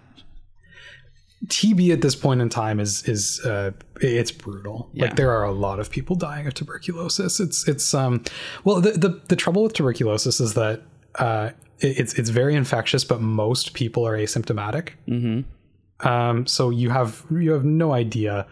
Most people have no idea that they're spreading it until I think it's only like 1 or 2% actually become symptomatic. But if you, at this point in time, if you become symptomatic, there's basically nothing they can do for you. So it's you either have it or you don't, and if you do, you die. And that's it is worse within indigenous populations, but that's across the board basically until the invention of antibiotics. The main thing that King Lunalilo does that we need to pay attention to is that he had an American advisor, a guy named Charles Reed Bishop, and Bishop was very much like he had actually married into the royal family. Like his wife was Native Hawaiian, and he very much saw Hawaii as like he was still very much like American mindset. Like the best thing for it would be to become part of the United States. But he was placed so highly in Hawaiian culture that he was trusted in a way that some of these other business advisors hadn't been quite as much since Kamehameha III. Bishop believed that specifically the inlet known as Pu'uloa, which is Pearl Harbor, could be very, very helpful for the Americans. He had some experience with the Navy, and he felt that it would be important to the defense of the United States if they could field a fleet out of there. And Lunalilo trusted him enough that he was basically leaving Bishop to deal with a lot of his business affairs for him. And so over those couple of months, it got very, very close to him basically just granting Pearl Harbor to the Americans, until there was popular blowback over the issue from Hawaiians who believe that, you know, if we give that to the Americans, like, they're just going to continue taking the rest of the islands. Like, it's very much like a slippery slope argument. Yeah. Which I think in this case is probably quite fair. Hindsight. So that deal doesn't go through, but then Lunalilo dies again without an heir of tuberculosis. This time, and I'm a little unclear as to why exactly they chose to go this way, but this time, rather than nominating a new king within the legislature, they decided to open it up as a referendum, i.e., all Hawaiians could vote on who would be the next king. They end up electing a king, Kalakaua, who was Ali'i, but not descended from Kamehameha. And it was a relatively contentious election. The other main candidate was Queen Emma, who had been the wife of Kamehameha IV, and she had a pretty strong following. Like, there was some minor unrest that had to be put down after this election, but Kalakaua becomes king, and he's going to remain king for a while now. We finally get a little bit more stability.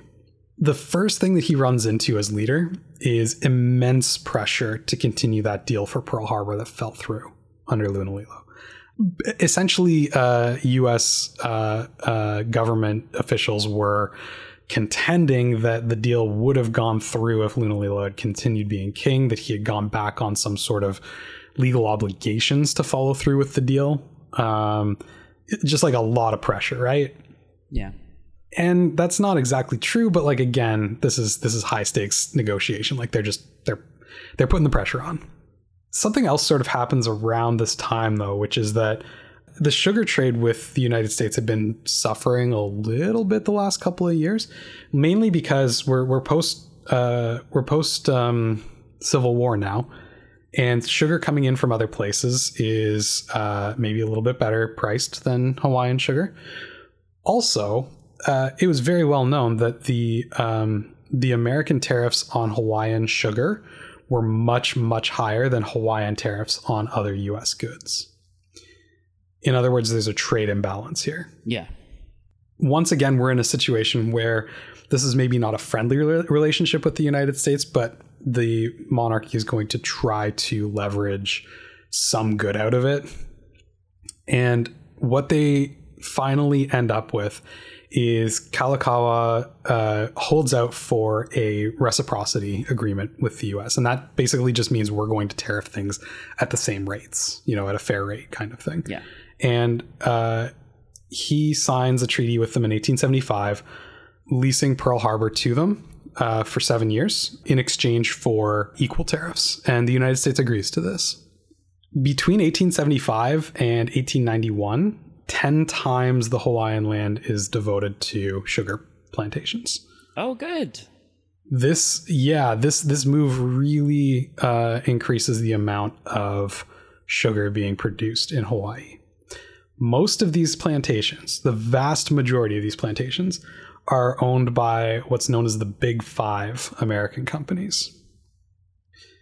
So once again, we are growing sugar for sale in the American market by American companies working Hawaiian soil using Hawaiian labor. Love it. This is where we're at in 1875, 1880. We have a lot of non-Hawaiian people working in Hawaii, mainly Asian, working on these plantations that are owned by American businessmen, selling sugar back to the United States under favorable terms, thanks to the U.S. government. A good percentage of the land of Hawaii owned by these companies, and these companies feeling that they have a say in the governance of Hawaii because they're there, I suppose. Like that part is, I always struggle with it. I mean, I know it's part of the whole American exceptionalism mindset of the 19th century. I mean, it's also not the only place this is happening, right? Like in the 1870s, this is the height of like the United Fruit Company operating in Honduras and stuff like that, right? Like, this is just how American business works. You set up in another country where you don't have to worry about government regulation. You set up businesses under extremely favorable terms to businesses, sell back to the United States, and then demand that anything that goes against you be defended by the U.S., often militarily. Like, it's so brazen. It really, really is. And Hawaii is really just one more of those in this era. Fun. Told you you'd like this one. Americans. In 1887, Pearl Harbor is leased to the U.S. on an ongoing basis. They decide to extend that. This is the last section. I don't normally tell people the titles, but this one is so, like, I feel like I have to like explain myself that I'm not making this up. Okay. This is called the Committee of Safety. All right.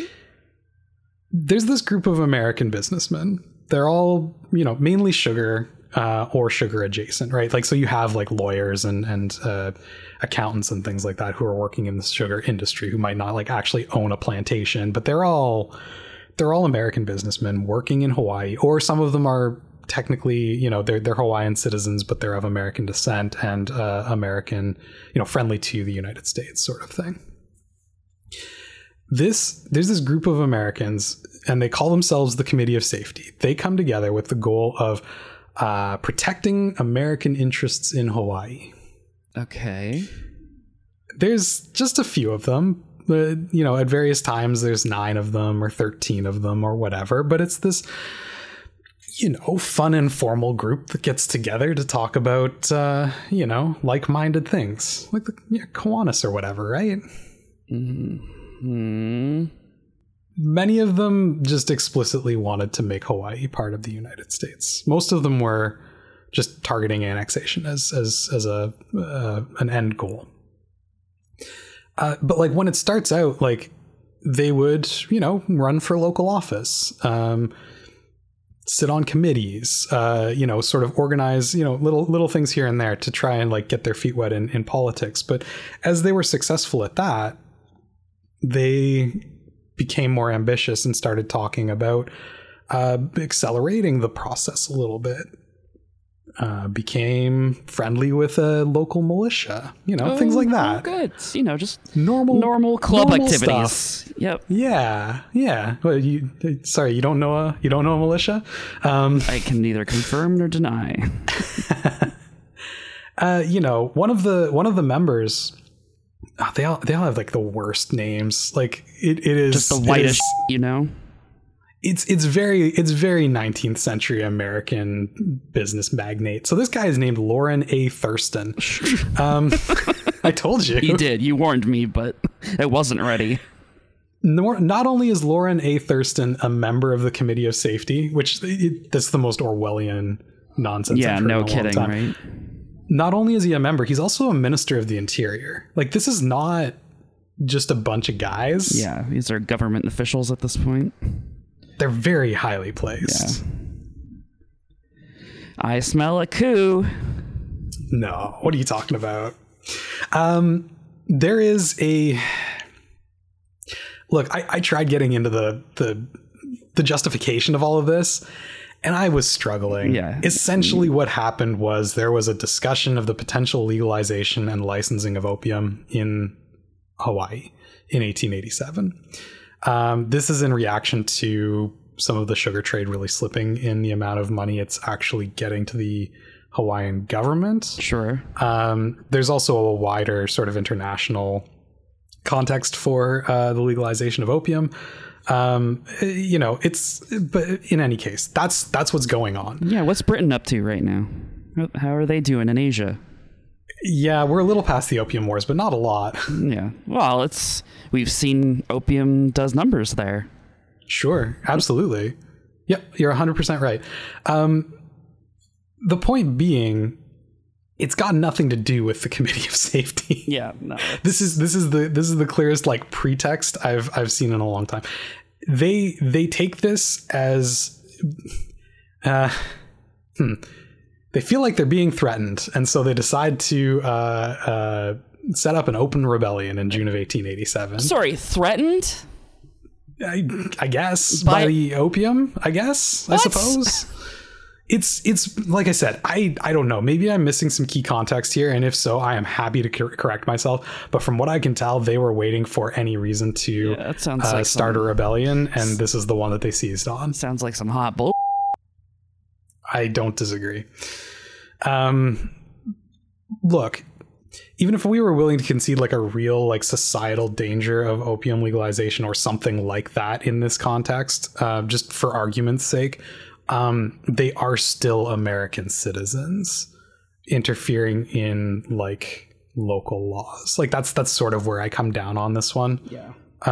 It's I don't know.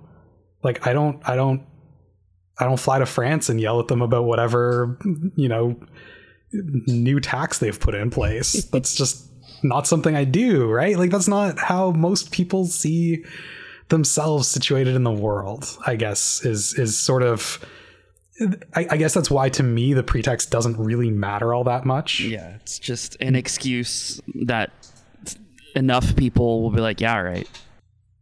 Yeah, they were not being personally threatened. Their interests were not being directly threatened, other than maybe in the normal business ways, but that's the risk you take when you own a business, I suppose. That's how business do.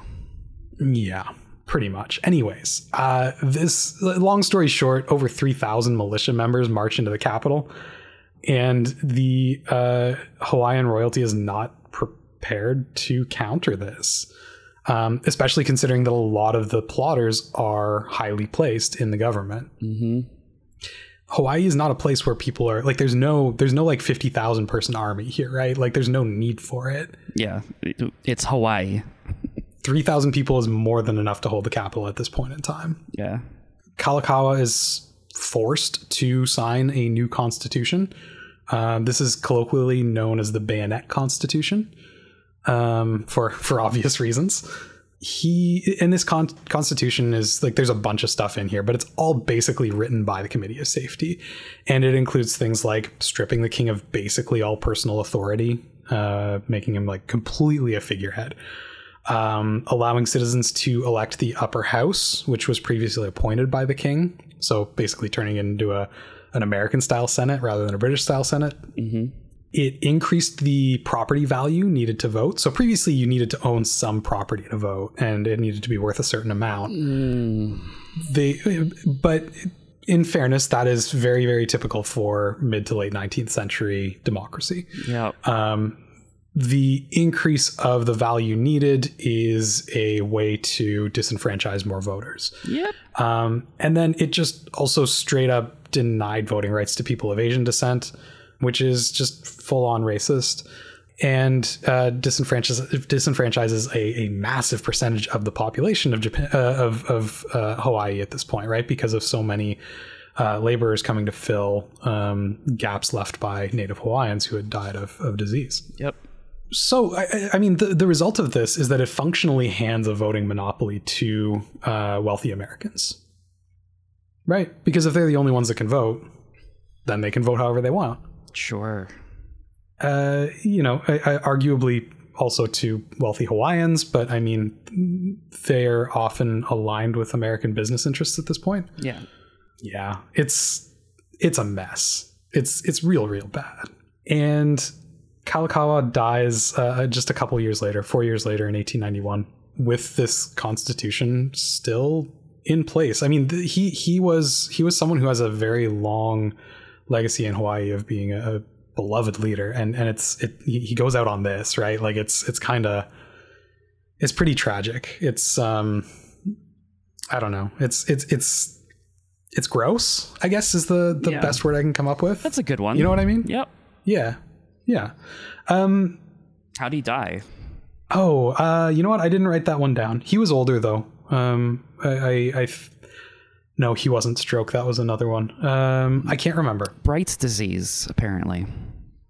That's U.S. Navy officials listed the official cause of death as Bright's disease. That is not researched by Adam, so that's just me Googling. Don't take that one for I'm willing to stand by that. I trust your Googling. Okay. Fortunately, he had a firm succession plan in place. Mm-hmm. He actually passed rulership to his sister. Oh man, I gotta get this one right. I practiced this one like straight up. Liliuokalani. It's a tough word, man. Anyway, she was made queen of Hawaii, and she will be the last queen of Hawaii. Dearly beloved by Hawaiians, just absolutely revered. She was a firm defender of Hawaiian independence and Hawaiian culture. She really, really believed in Hawaii in a way that I personally find very inspiring. And it is very unfortunate that it's under her that the place loses its independence, because she deserved so much better. When she came into power, Hawaii was in the middle of like an economic crisis in 1890. So the year before, that reciprocity treaty that we talked about for sugar had been rescinded. There was it wasn't a specific thing, like it wasn't directly just this one was rescinded sort of thing.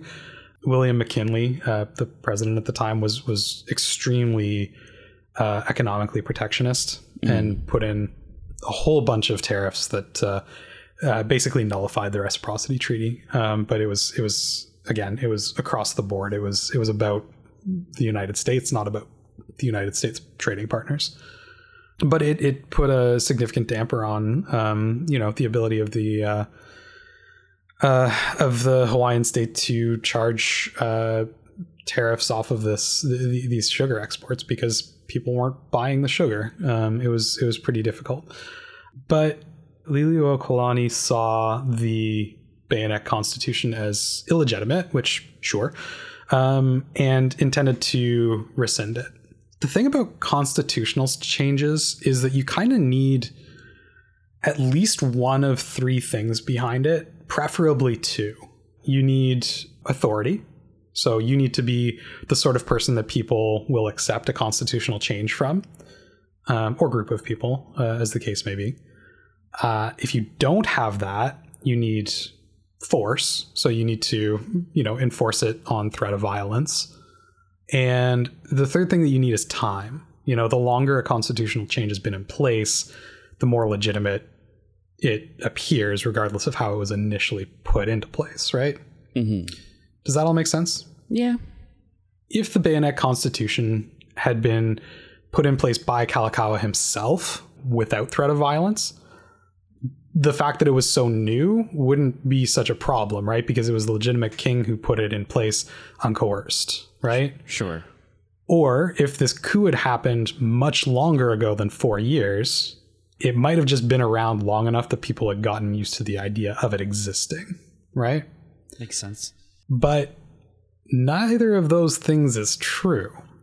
And so I would argue that in this case, because the time is so low, the authority of the legitimate queen of Hawaii kind of trumps the force that they had, that the Committee of Safety had brought to bear. Sure. To an extent that they were going to have to meet that authority with more force if they wanted it to stick. Mm. Does that analysis sort of track for you? Yeah, I feel you. Okay. The queen was confident that because it had only been 4 years and because everyone remembered how it had been put in place, she would be able to rescind that constitution basically unilaterally. Just walk up and say, I'm the queen and that doesn't count. And probably, yeah. Except that 3 of her cabinet members leaked the fact that she was planning to do this to the Committee of Safety. Yeah, I don't disagree. This, the move that she was going to make was basically reinstate monarchical power, so put herself back in charge. But not just that. She was also planning to limit the power of American business interests to interfere in Hawaiian politics. And she was planning to disenfranchise effectively any non-Hawaiian residents. In other words, up until this point, even if you weren't a Hawaiian citizen, if you were an American business person working in Hawaii, you had the vote, while people who were actual Hawaiian citizens did not. Dang. And she kind of felt like that should be reversed, and I don't completely disagree with her. That's kind of bullshit. Yeah, it kind of is. But also, that's the kind of thing what get you kicked out of office by the people who have the money. They sure do. Committee of Safety immediately goes to work. They have to beat this announcement of the removal of the Constitution of 1887. Mm-hmm. Here's where things get extra sad. Okay. And I know where we're at, and I apologize, but this is where we're at. Plans leaked from the Committee of Safety back to the palace that there was a coup coming. Great. They knew it was coming. Love it. And so they locked down the islands on martial law. Mm-hmm. And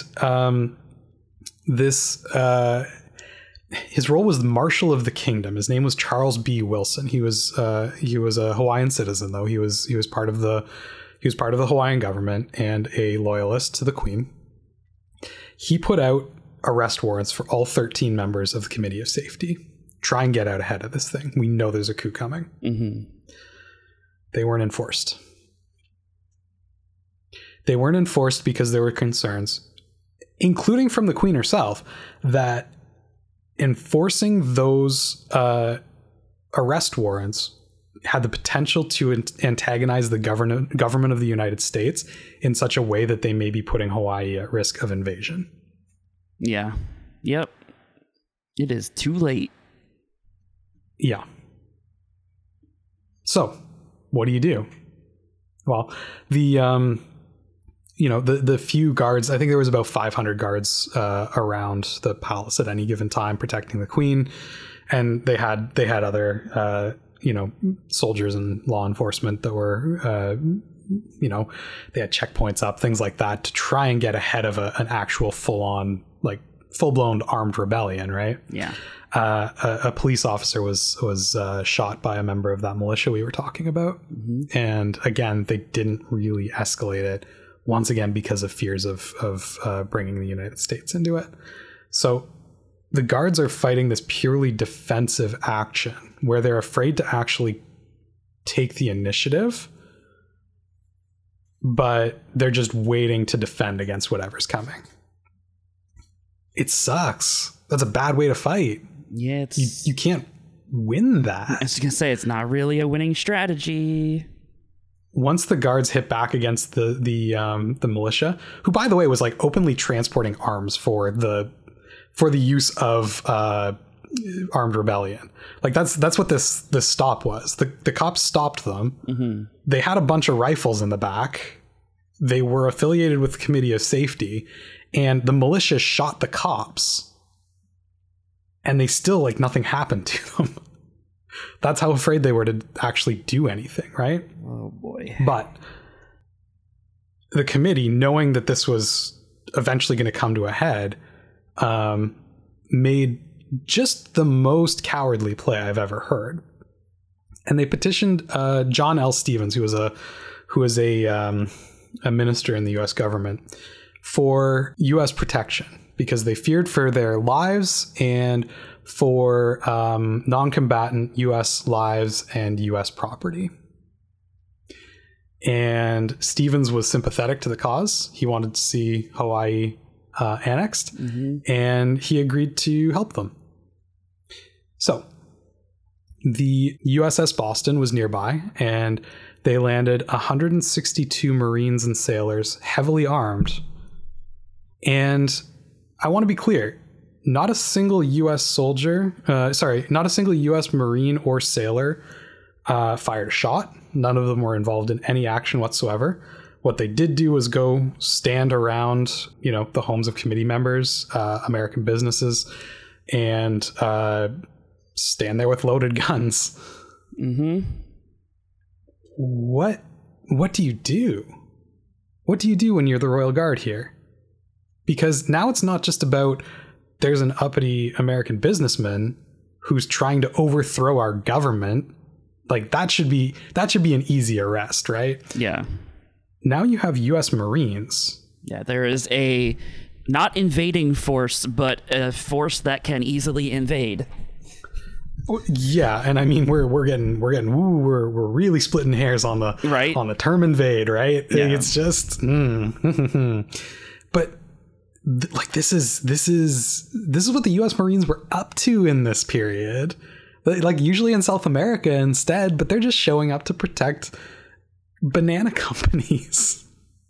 Like it's what they do. So anyways, the committee is feeling safe enough now because they know that the Hawaiians don't want to get in a shooting war with the United States. Yeah. That they just sort of put out like essentially a press release saying the monarchy is over now. We are hereby declaring the Republic of Hawaii. The Queen has abdicated and is no longer the ruler of Hawaii, and that's how it is. Cool. And she accepted because the alternative was out and out war with the United States, and she didn't want to risk her people in that. Yeah. It's not a choice at that point, right? It's like no, I hate this, but here we go. Yeah, absolutely. You know, a committee adjacent businessman and lawyer, a guy named, again, get ready for this one, Sanford B. Dole, became the first president of Hawaii. Nearly his entire cabinet was committee members.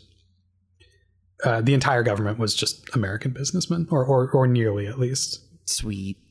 At first, Grover Cleveland, the current president, didn't like completely oppose the coup. There was a very impassioned speech in which he basically said, like, guys, this is clearly an invasion. Like, just because they didn't shoot doesn't make it not an invasion. Yeah. It was a very reasonable speech given everything else that's happening here.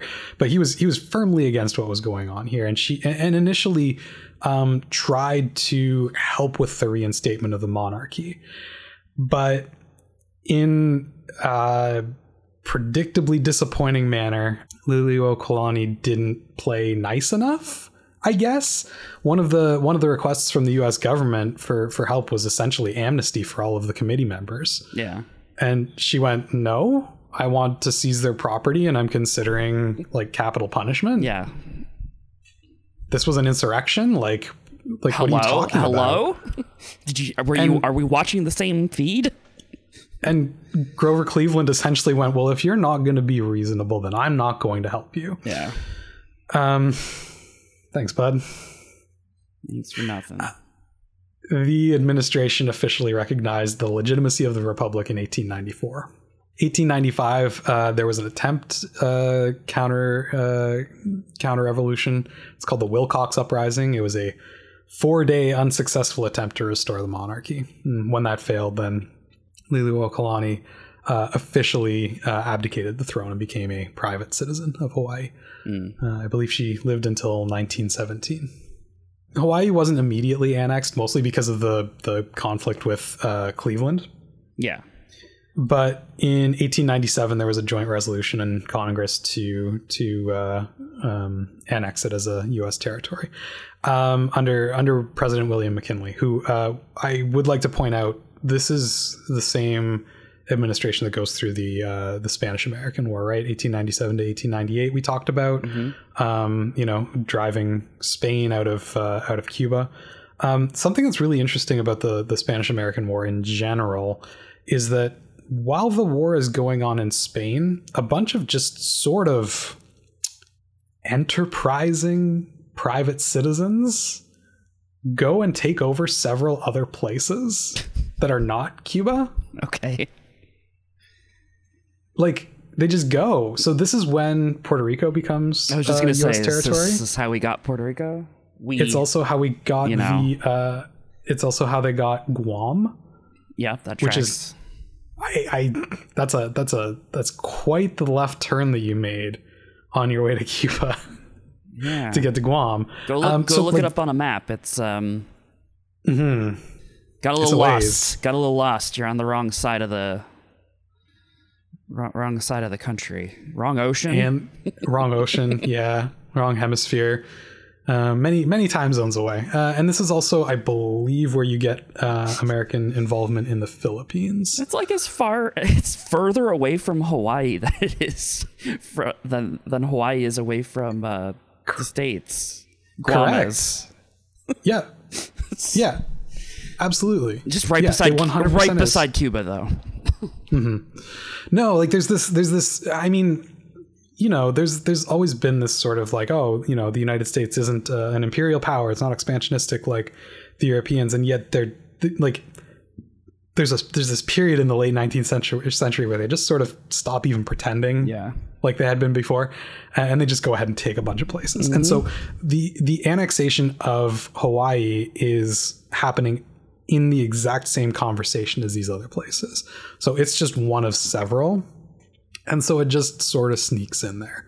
Yeah. And it's formally annexed in 1900, and Sanford B. Dole, the president, becomes the first governor of the territory of Hawaii. That is the reward for writing up. He is the person who wrote up the statement declaring the Republic of Hawaii. He wasn't part of the committee, but he was good friends with all of them, and that's what he got for it.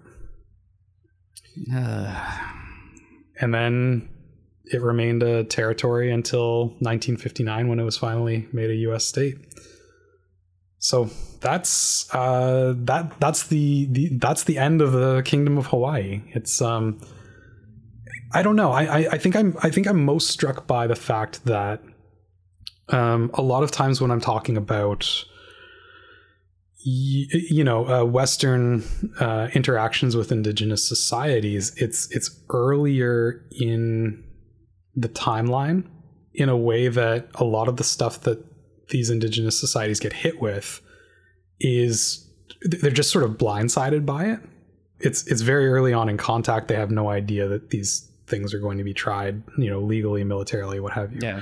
The Hawaiians saw this coming, tried to stop it, and still couldn't. That's what strikes me about it. They have those lessons in front of them. Yeah. And there's still these little things that get tried out and end up being successful for the most part for the United States. It's I don't know, it's a real tragedy. I know since the 60s there's been sort of a resurgence of interest in Hawaiian culture, and there's even a small Hawaiian independence movement that exists and things like that. Like there's some interest there, but like, yeah, I don't know. It feels like such an avalanche, right? Like it looks like it's moving so slowly, and then you get caught up in it, and off you go. Yeah. They're just kind of done all of a sudden. Yeah. I was really interested to dig into this one because I knew that Hawaii had been an independent kingdom, and then, that it was a U.S. state, and definitely some stuff happened in between. I was vaguely familiar with some of the later stuff, but knowing a little bit more about those early interactions with the Europeans and how quickly or how early on Hawaiian leaders attempted to get out ahead of the threat of colonization, it really struck me just how futile it ended up being, I suppose. So on that happy note, yeah, that's the story of the Kingdom of Hawaii. What did you think? What are your reactions? I know you're going to be angry. So like, I knew it was going to end this way, right? It's just, sure, I don't know. It's 2022, and I'm, as much as I am the person who is always outraged about this, I'm just like, here we go again. Yeah. Yep. Mm-hmm. Yeah, you'd almost be surprised if it did actually work out in their favor in any regard. Yeah. But beyond the frustration, what did you think? Was there anything particularly surprising for you? Was there anything of note that really struck you? You know me, I'm always fascinated by the Kamehamehas of the world. His story was really interesting. His little journey around the islands. That was cool. I like that. Yeah, it's interesting how much that coincided with early European contact and how much European contact informed that to a certain extent. Yeah, right. Grab a couple cannons off of a sailboat and take over a chain of islands. Yeah, for sure. It's I don't know. It's very unique. Usually stuff like that is already long since resolved or much further down the line. It's not quite as contemporaneous for the most part. Yeah. Cool. Well, as I said at the beginning, it's been a couple months since I had a chance to record one of these, and I was a little worried we'd be a little bit rusty. So I'm. I feel like the rust wasn't nearly as bad as you might have played it up to be. Well, that's me in a nutshell, I suppose. But if I was gonna kick it off with anybody, I was glad to be able to do so with you. So thanks for coming on as always. Thanks for having me.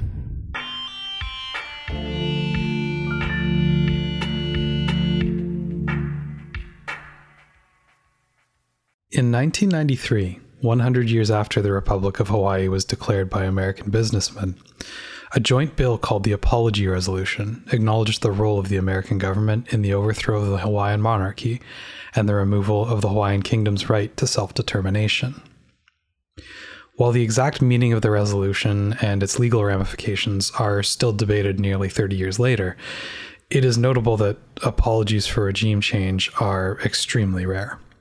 Since HI101's format can lead to some factual errors, I encourage you to visit hi101.ca and check out the corrections I post there for each episode. For example, in this episode, I say that Americans traveling to Hawaii would have to sail around Cape Hope, which is wrong. The southernmost point of South America is called Cape Horn. It seems I got it mixed up with the Cape of Good Hope, which is the southernmost point of Africa and would make for a much longer trip. That correction and more are on the site. If there are any errors I've missed here, please let me know so I can add them. You can also reach me on Facebook at facebook.com/hi101podcast, on Twitter at hi101podcast, or by email at contact@hi101.ca. If you'd like to support the show, please visit patreon.com/hi101 to make a monthly pledge, or paypal.me/hi101 for a single donation. And remember, HI101 is a broad introduction. If the subject we've discussed today has caught your interest, take a look around. I guarantee there's plenty of interesting information out there we didn't cover. I'm Adam Blesky, and this has been HI101.